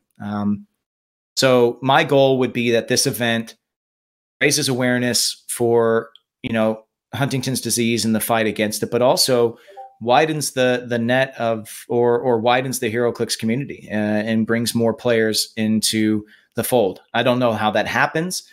I know WizKids is very interested in that kind of concept as well. And they've strengthened their partnership with us every single year, which has been awesome. I would be remiss if I didn't mention, though, that all of this really, I had the idea, Heroes for Huntingtons, for a long time, and I'd kicked it around and I had tried to find different ways. I had some comic book artist friends who I had approached to maybe do like a weekend long, submission drive, maybe raise some money that way. But then comic conventions went away. And we were going to try and do that maybe based in like a convention weekend or something. You could commission this many, and all the money would go to Huntington's research. And it didn't end up happening. And then Howard Brock called me out of the blue. And he said that him and his wife, Tracy, wanted to do something charitable, but didn't want to do it for a large cause. They didn't want to do it for cancer. They didn't want to do it for anything along those lines. They wanted to find a smaller cause that really needed help. And Howard was really the impetus for this whole thing happening. And the two of us together have like built this thing. I don't know what we can do. I know WizKids is wanting to do more and make it bigger and blow it out. And I think creating the Scott Porter character has really, or the figures has really shown what they want to do. I think they want to make this a year-long campaign and not just a weekend where we raise some money. I think they want this to be like an initiative that has legs throughout every year. But regardless of what happens in the future, I'm just so thankful to Howard and to Tracy and to that small team, BZ, Aaron, Kuz, all those guys, Brad, who runs all of our online stuff. I couldn't be more thankful to have a team that has accomplished what we've been able to accomplish so far. So I hope it grows. I hope it's reciprocal in nature. I hope we grow the game and raise awareness for this disease all at once. I mean, I think that's the dream. So, yeah, I know we can't make it this year because we just have like personal things that came up, and it's about a 13-hour drive or a plane ride. And so it just didn't work out this year, but we'd love to come down and do coverage, like not even really get a whole lot of play time, but do coverage like we did for Worlds last year, and just let everyone that doesn't get a chance to go or anyone that's on the fence about going get like a real good grasp of like what it looks like, what the atmosphere is. We've got some, I don't think they've been released, so I won't talk too much about the World's promos, but those are unreleased. Those are in the DC vault, actually. Yeah, they're behind a hermetically sealed door. But no, it was a great time at Worlds, and I think Huntington's is on the same, if not like maybe a little bit different, but like a little bit more important than Worlds for Heroclix. And I think WizKids, like you said, they've definitely seen that. They definitely like have put forth an effort of offering prizing that is literally offered nowhere else. Like even in other tabletop games, like don't have prizing like this. So it's crazy that like WizKids has gone out of their way to do that. And yeah, that's my hope for us specifically, is that next year we'll be able to make it. Obviously, I'll be doing battle royals as many days as I can online this year. We'll be there. We'll be there online. There's no question about that. We'll be live streaming from Omaha. Just as a reminder. Hi guys, I appreciate that too, man, because we do want people who can't make it. We understand, man. Like life is life, brother. Like all that stuff comes first, but that's why we want to keep this online element going, and that's where Brad's just a beast, and he does all this himself, and he doesn't ask for help. I wish that he would ask for a little more help on his end. This year, he was like, "Hey, I want to run a Silver Age tournament online. Let's do that as well as the battle royals." And I was like, "Whoa!" Like, what? I mean, maybe next year that's something that happens. Like, we add in one of those virtual, tournaments again. We just wanted to make sure that the prizing that we had this year couldn't support that. We want to make sure that the prizing, that the community that does come out and the community that shows up online, that everybody feels like they're getting more than they would anywhere else, and they feel like they're getting something for helping. Not just the feeling of supporting, but like they're actually walking away with something as well. It makes it all worthwhile to them. So, we'll see. But I appreciate you guys showing up online, man. I really do. And anybody out there who's listening, that's a huge, huge part of what makes this weekend a success. So I hope to see a bunch of you online. I'll be playing in a number. I'll drop in and out of online battle royals and And we'll be auctioning off a couple of games with me as well in the auction on Friday night, where me and you and two of your good friends or whatever can bid to win, and everybody walks away with pogs and cards, and we just have a good time, man. Awesome.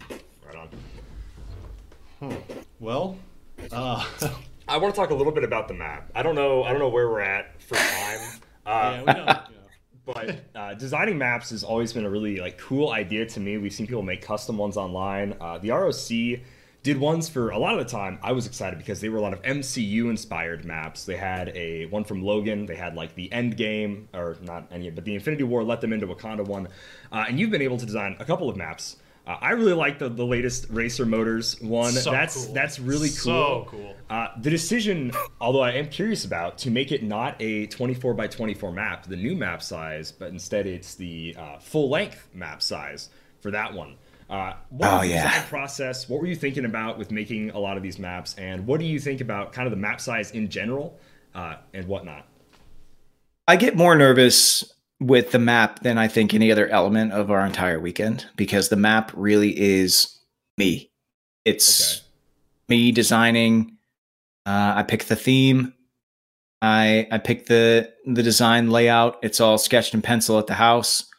I send it over to Stevie Z. He does magic with it. And then once he's done his magic, we take it to the team at WizKids. In the first 2 years, they were really big on symmetrical maps. They were really big on both sides feeling even for both players. And I think that's why, I tried to, with the Hyper RPG Studios map the first year, split it into thirds, because there was a lot of talk of them wanting to. This is the one time that WizKids will really talk to me about what they think the future of their game is going to be. And they were telling me, we're going to be sidelining some powers, or they had already sidelined some powers, but when I was designing that map, it hadn't been announced yet. And they wanted it to feel more up close and personal. They wanted a lot of brawlers to have a new place in the meta, et cetera, et cetera. And so I designed that map to be 3 different arenas, basically. Outdoor at the top, which they don't like doing indoor-outdoor anymore. And then indoor with a bunch of terrain that was everywhere. And then there was the bottom third of the map was elevated down into a little, for lack of a better term, kill box or battle box or whatever you want to call it. And then the second year, Panther Fieldhouse, that thing is so symmetrical. Yeah. They wanted it. And I wanted the top half of the map, the top third of the map, to be outside again, like the path to the stadium for Dillon football. And they wouldn't let me do the indoor-outdoor thing. And so we made some adjustments. I mean, there's still a little outdoor area, but it still only counts as indoor. Okay. But this year, with the announcement of the change in terrain and the change in map signs, so the terrain markers are a big deal. I just called him up and I was like, "Look, man, I want to make a really asymmetrical map because, we've got these terrain markers now, elevated, blocking, all this stuff that players can bring. They're going to be making their own map adjustments anyway." And before I could even finish saying it, they were like, "That's exactly what we want. We want map roll to feel like it matters now." In the past with Theme Team and all this stuff, they were trying to make it so it didn't feel bad to get stuck on a side of a map. Well, now you have a way to get out of that. If it feels bad that you're on one side of the map that your team doesn't necessarily play well on, you can bring terrain and try to make adjustments on that map. So the fact that they let me do this really asymmetric map with Racer Motors was really, really cool. And this was probably one of the quickest approval processes that we've had with map design. That being said, the choice to stay big was all me. Okay. I will say a couple of people on the Rock team were like, "I think maybe we should design 24 by 24. There was talk about, can we make this map convertible? Can it be, can 12 squares be chopped off and you make a 24 by 24 at the end when it all changes?" But I think we've got another 2 years with these big maps. And my sense of the community is that a lot of people are still going to be playing on big maps for a little while. And not until we're forced to play on, 2x2s are we going to necessarily all want to play on 2x2s all the time. Now, I could be wrong. I hope I'm not, because we're really proud of this map.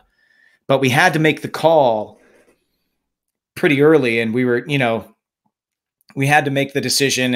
And I think this map, I mean, I know that this map's going to be legal for 2 years. So at that point, I'm okay with it. If you get 2 years of play on this map and it's this cool. I also didn't think I could do anything racer themed in a 2x2. I think I needed the space. So yeah, that was what was behind the design process and some of the decisions that we made and I made. But yeah, these maps I get nervous about, man, because it's all on me. This is one thing where I'm designing and looking for approvals pretty much autonomously. Yeah, and that's such a big, I mean, that's what we played the game on, right? Like, that's the map, and you can talk with so many different people, past winners, past losers of big events, and a lot of the times, they'll be like, it was the map messed me up, or like, this was the biggest thing, or I won map, so I knew I was going to beat his team, that all I had to do was win one roll, and that was initiative, and I was set. So maps historically have just been such a huge element.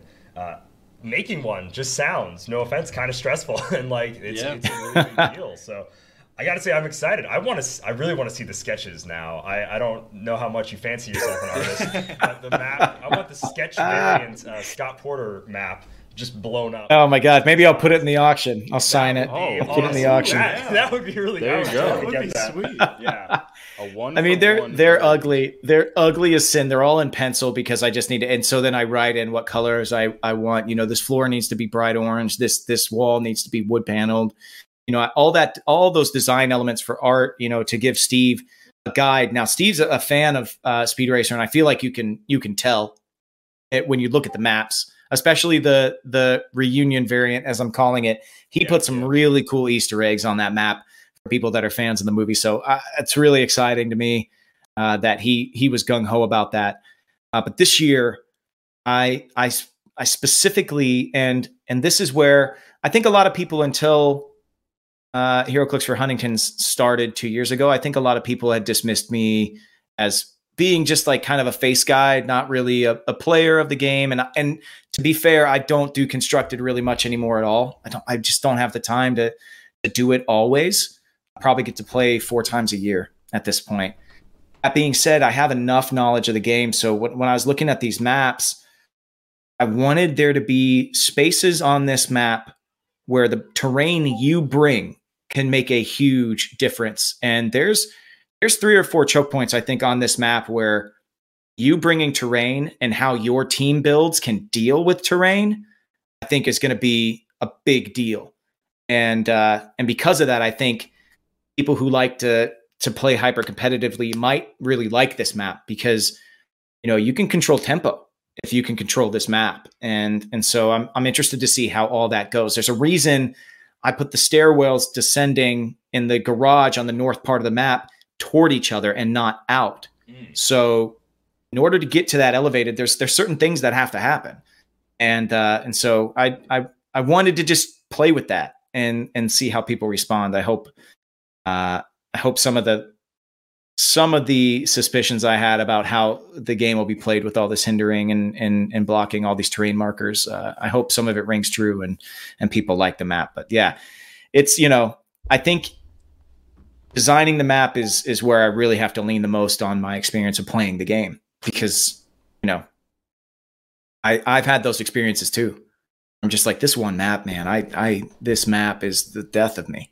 I hate this map, So trying to design not to be like that, but to at least a map where it feels like it's affecting the game, in a way, and you can use that to your advantage, was really important to me this time around. Awesome. I love hearing all that insight when it comes to things like that, especially design. I really think you should put that sketch up for auction. I think that would guarantee people would buy big it. money. Like, people buy like original comic panel sketches all the time. This is like Heroclix. This is so ugly. It looks like a 6-year-old did it, man. You got to display your skill. Just tell them your kids helped you work it out. Yeah, exactly. I gave them the advice and they drew it, and yeah. The kids really wanted to draw the cars. Yeah. It's just that's hilarious. That's not my handwriting. Will we get a Panther Fieldhouse variant that is at UNL Stadium? Oh my gosh. Oh heck yeah. Awesome. Yeah, no plans for right now. They're way more litigious than most people. Yeah, but what we ended up doing with that map is pretty cool. We're doing double-sided maps this year for anybody that missed out on Hyper RPG and Panther Fieldhouse in the first 2 years. You can get a double-sided neoprene map now. Gamer Matt started doing double-sided, which is really, really cool. So one side will be, one side's Hyper RPG, one side's Panther Fieldhouse. I think it's a pretty cool way to play catch-up if you haven't been a part of the event before. Well, since I brought it up, I do have to ask. It's the 50th anniversary. What are your feelings on the Herbie Husker redesign? I mean, I'm still trying to get over the inclusion of Little Red into this whole equation. I hated Little Red. I hate it. That guy's just creepy. That was just creepy. Yeah, so, and I don't, he's the same guy to me. Yeah. Herbie's just the same guy to me, man. I still got a hat that says Bug Eaters. I still got a hat that says Herbie. It's all the same to me still, Yeah, I grew up with the original Herbie, and I grew up in farmland USA, so like most of the guys I knew looked like him, like big dude overalls. They didn't necessarily have like a corn cob sticking out of their pocket, but like the one guy especially, he was like big, bright blonde hair and just like huge, like massive guy of a man. And that's who I always associated with Herbie.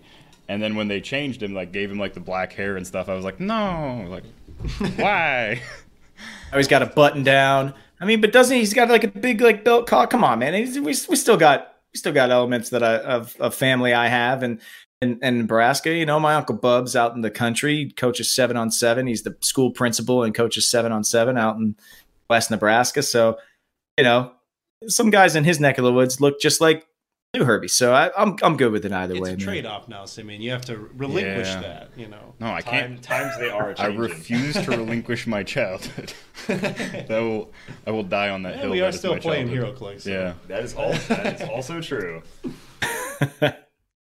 All right. Scott, were you aware, this is just another thing about Worlds, that there was a Tinker Tailor Soldier Spy event at Worlds?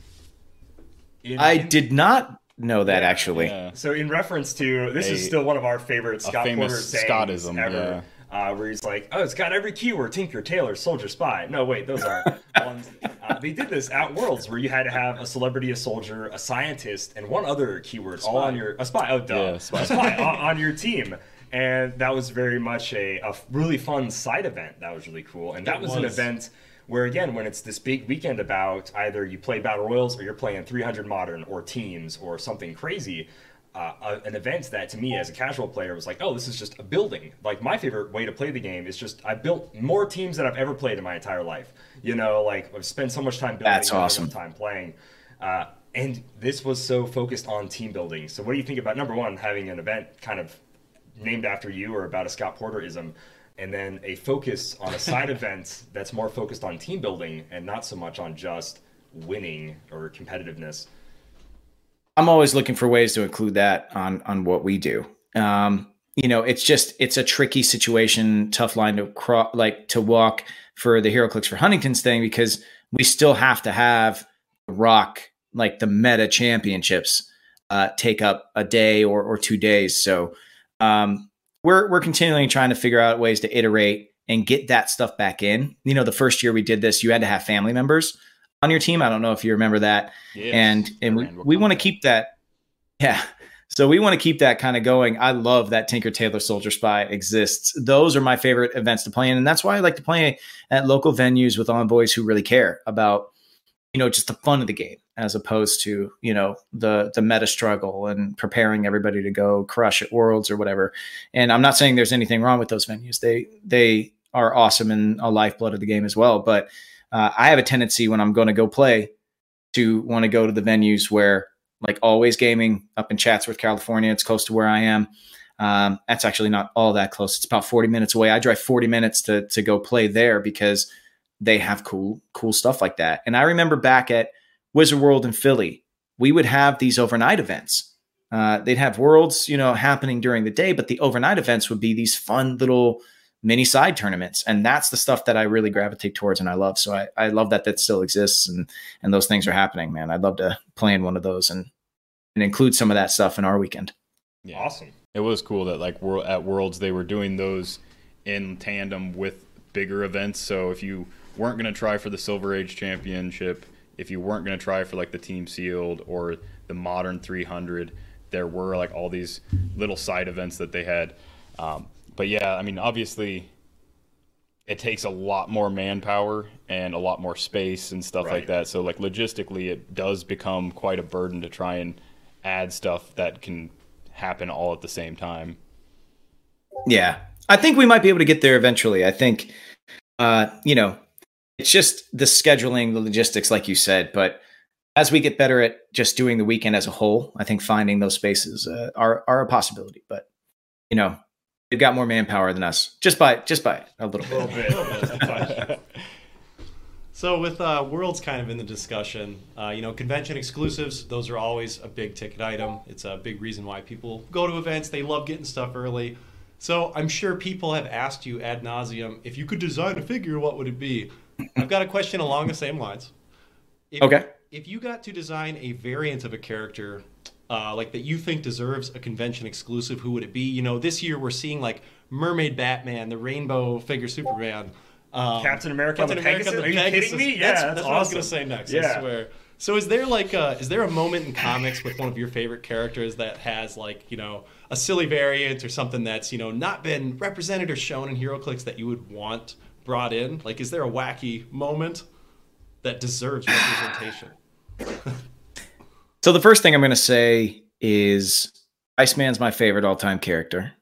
He's had a ton of iterations in the game. He's Omega level mutant. And before Age of Apocalypse happens, Iceman goes full Omega. And then in the Ultimates comic book, Ultimates Iceman also does the same thing. He freezes half of the city of New York. Yeah. And I love the idea of like massive power output, board freezing, something crazy. Iceman. That would be awesome. That's just my favorite character. That would be his day in the sun. Oh yeah. There's another interesting thing that comes and goes in Marvel Comics, and I would love to see like the baby Avengers or baby X-Men Sure. Get some play. Ooh, yeah. Yeah, like the Scotty Young kind of run of those characters, Captain America with Bucky Bear and all of these like kind of different things. But there's one offshoot that I love the most. And it's actually in video games. It's actually Traveler's Tales, the Lego games. With Winter Soldier, when he hallucinates, he sees everybody as animals. Oh. And there's a character that they've used in multiple games called President Bear. When he's hallucinating, President Bear is like the big villain.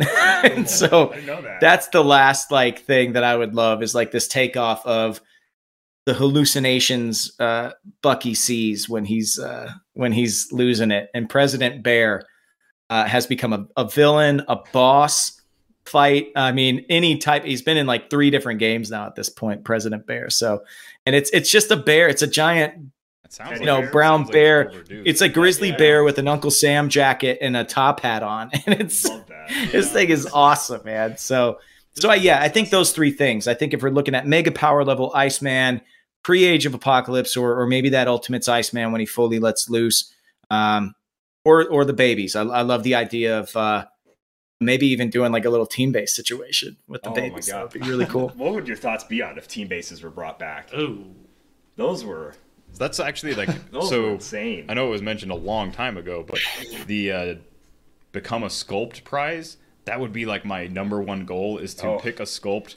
that fits on like one of my favorite team bases. Can I have a little ice slide so I can fit in the X-Men blue team base? Well, no, I'd actually be on like the Hellfire Stairs. Okay, sure. Yeah. But yeah, like those are like awesome for displaying switch clicks.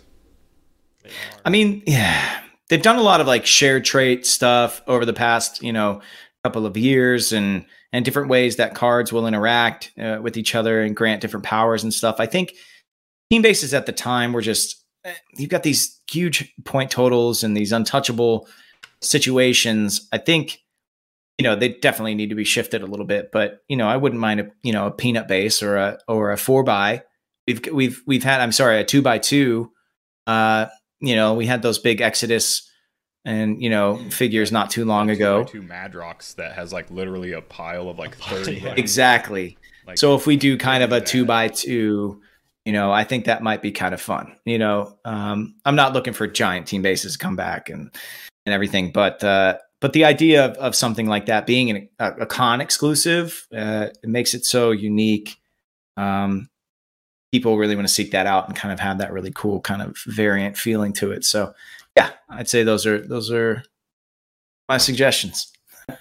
Those were good answers. Yeah. Those were really fun. I could go for some, like, they've done a lot of variant, like, characters based on variant artwork, like variant covers, not even like actual like storylines.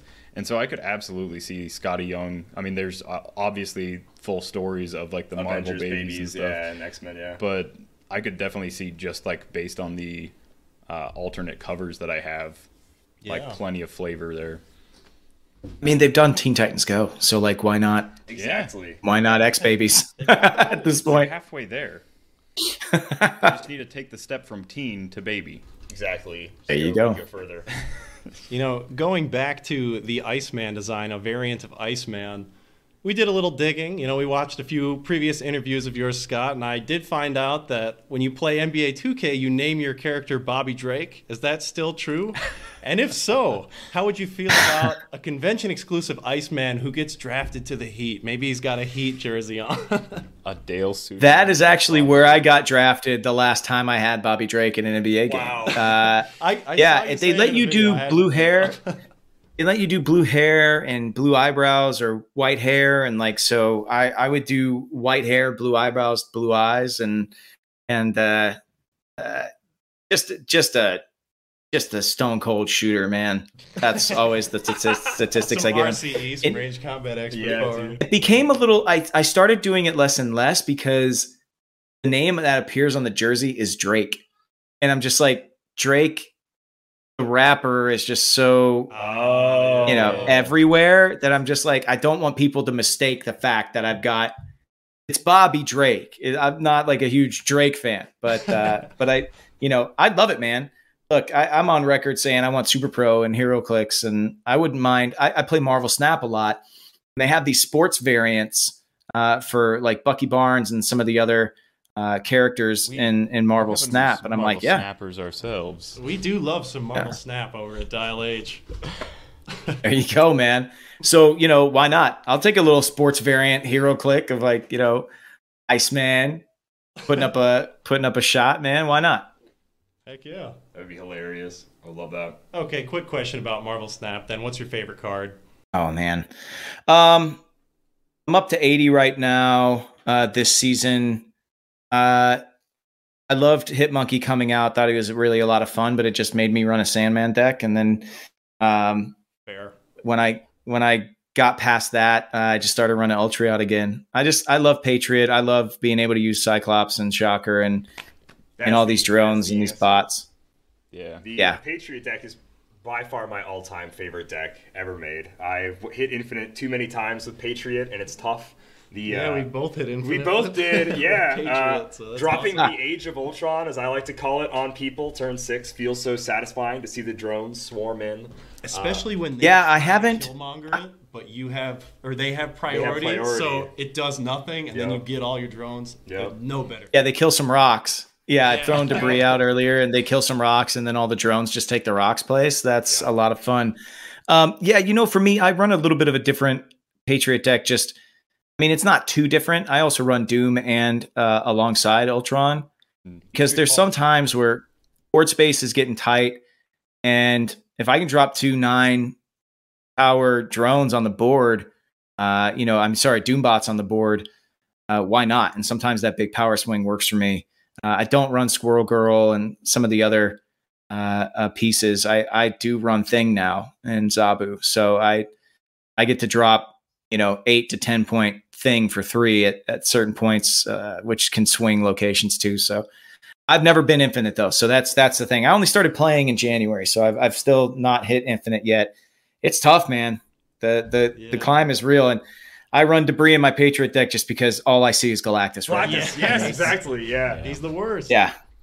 Yeah, He Infinite is. can really just boil down to like, It's, you have your casual climb throughout the season, you hit a few ranks here and there, and then Infinite is just like, all right, I'm going to sit down for a couple hours, and I'm just going to click into that mindset. Sometimes when you're just casually playing, it's like, let's see what happens. I'm not going to retreat. But going for Infinite, you got to get a little sweaty. You gotta lock in. Yeah, the closest. Yeah, see, Infinite. The climb to Infinite is when I lose my house in poker. So I just I'm not sure I'm ever gonna get there. I get the snap sweats when I get to like 59, and I'm just like, I just need a few cubes to hit 60, and I'm just like right? shaking, trying to like make the right plays, and I'm like, please, just let me win one more game. Math starts getting fuzzy in your head. You're like, wait a minute, no, how do I lose? yeah. I don't. Yeah. What is this math? Can he? Or you Can play he like put an 17 honor wheel here? where Cosmo is. Oh, ooh. You're like, oh, why did I do it? Why? Wasn't paying attention to the board. Oh yeah, Cosmo. My Silver Surfer deck has been pretty great this season too, and Cosmo in my Silver Surfer deck. I have destroyed a number of Galactus players just by having a timely Cosmo on 6. Just that's now just 2 power in your 3rd location. I win. See ya. You mentioned as long as you got Prio. a snap card before.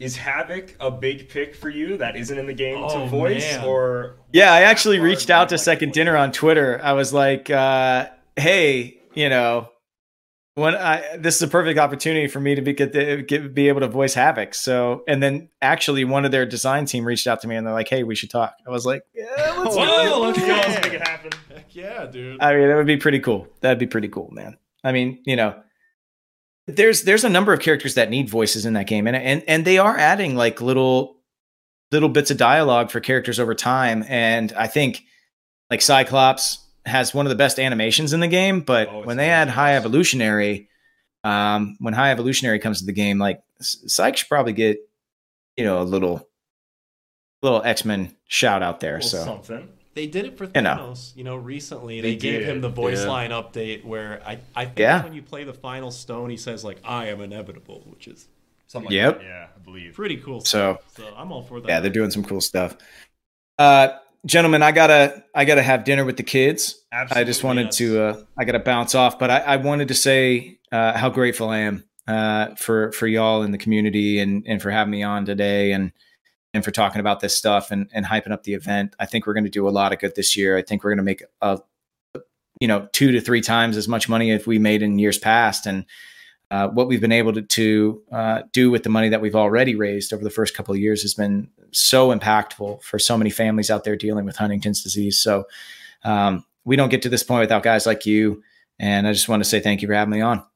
Awesome. Thank you so much for being on, Scott. We super really appreciate it, especially letting us take all your time. But we'll let you go. Have a good time with your family. But seriously, thank you so much for everything you've done for the Heroclix community. I know we all really appreciate it. Everybody listening appreciates it. Coming out of 2020, this event was big at the time, and it's only grown. It's only gotten better.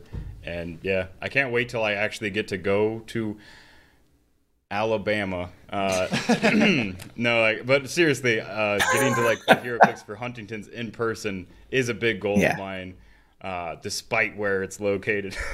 Not despite, I think the venue's awesome, man. And there's something about having food and drink right there in the venue. Oh, that's really quick. What's your favorite menu item? Last question. The Robin Agul is really good. The Ruben Agul. I like the Phoenix sandwich. Do you have Phoenix? Lucky Dice? Yeah, it's the Phoenix. I had so many Phoenixes there. Sandwich. And also, though, I do have to say, they make a mean iced coffee, and that keeps me going all day. So that's in the morning, coffee, the quickest way to get it down. In the morning, they do have like Bigfoot donuts across the parking lot, which makes these little tiny donuts in an aluminum container, and they're hot, and you have to eat them with a fork. Oh my God. Ooh, okay. So good. But then once you get into the lunch dinner hour, it's the Phoenix for me. That's where I'm going. Nice. I love to hear that. But all right, Scott, thank you so much for being on. Thank you. We'll let you go. Thank you so much. All right, y'all. Have a great night. You You too. That was awesome. Give a small round of applause. Small round of applause for Scott Porter. It was so fun. That was a lot of fun. That was seriously a great time. Found out things I never thought were even like things. Comics to shoes to basketball to the DC Yeah. Vault to Heroclix to He wants Scotty Young covers in the HeroClix. Like I was like, yeah. So now we also technically know his favorite Marvel Snap cover or variant card. It has to be the Scotty Young variant. Dude, the fact that he's like well, he did shout out the sports every box. ones, but... It's like favorite Halo, Reach. Let's go. Favorite Marvel Snap deck? Oh, Patriot. Yeah. Oh, that was so awesome. Oh man, that was great. Oh my gosh. Yeah. But seriously, we do want to say absolutely amazing. Once again, keep an eye out. The Oxid auctions for HeroClix for Huntingtons are going to start on the Friday, I believe, and it'll be Friday starting at 8 p.m. It's 48 hours. 48-hour long. So it does start on Friday, at 9 p.m. Central Standard Time. A lot. But it's going to be 48 hours long. So some figures, I know he said there's going to be tumblers, there's going to be coffee mugs, there's going to be the option to have like battle royales with him online in person. Last year, I don't know if he's doing it this year, but last year he gave away the polls that he had from whatever the newest set was, Disney Plus. Yeah, it was Disney Plus. It was Disney Plus. He gave away his polls. So yeah, he also X of Swords. They also auctioned off his X of Swords stuff. X of Swords stuff, even though he hadn't opened it yet. So yeah, Avengers 60th will probably be on the table. In addition to that, there's a lot of other cool items. I know I personally try and get an item every year. Last year, I bid up to the point where I had like $1,300 worth of items. Had I just like had the auction ended, that is so scary. It would have been like $1,300 worth of items. Yikes! But then my app crashed, and by the time I got back into it, I lost all but one. And like, yeah. So we did have a question in the chat that I did want to address from Blake Rhyme that's here. He asked, how do I donate? So, Blake, there is a ton of opportunity. You can participate in these auctions. Is there a direct donation option, guys? There is probably one on the Huntington's website, but I don't see one on the HeroClix for Huntington's website for a direct donation link just yet. I know in the Facebook post that we just shared. So I will just say, Blake, get in contact with Luke and myself, and we'll find a way. If you do want to donate, we will find a way for you too that will, be cool. So edit this chunk. The easiest way to donate personally is we just had a shared post from Scott Porter on our Facebook page, and that link is in there. So if you go to our Facebook page, Dial H for HeroClix at facebook.com, and don't forget to pick that up. That link is there. Scott Porter. Scott Porter. Forgot about these. We didn't go over these, but they're. You've seen them. You love them, but don't forget to pick them up. We've got the white shirt, the black shirt, the white shirt, the black shirt. We kind of did go over them. Yeah, a little bit. We kind of talked about them, but we've talked about them I think 3 times at least at this point, from a video, a live stream, and a podcast. So. I don't want to talk about them right now. Yeah, we talked about them so much. We're not going to go over them again, but obviously they're already up on certain websites. So now we're going to close out the podcast by once again reminding you that Dial H for HeroClix is brought to you by CoolStuffInc.com, where you can find cool stuff in stock every day, except the Scott Porters. Those are only on the WizKid website. But check them out at CoolStuffInc.com and use code DIAL5 to get 5% off all your purchases. And like always, happy trails. So if you're looking for emotional satisfaction, my advice to you is seek professional HeroClix help. Are you serious? Again? How many people even play this game? Like 100? Instant deadpan humor. Over 6 people think I am funny. I'm your Captain America. That was just you in a costume. You absolute fools.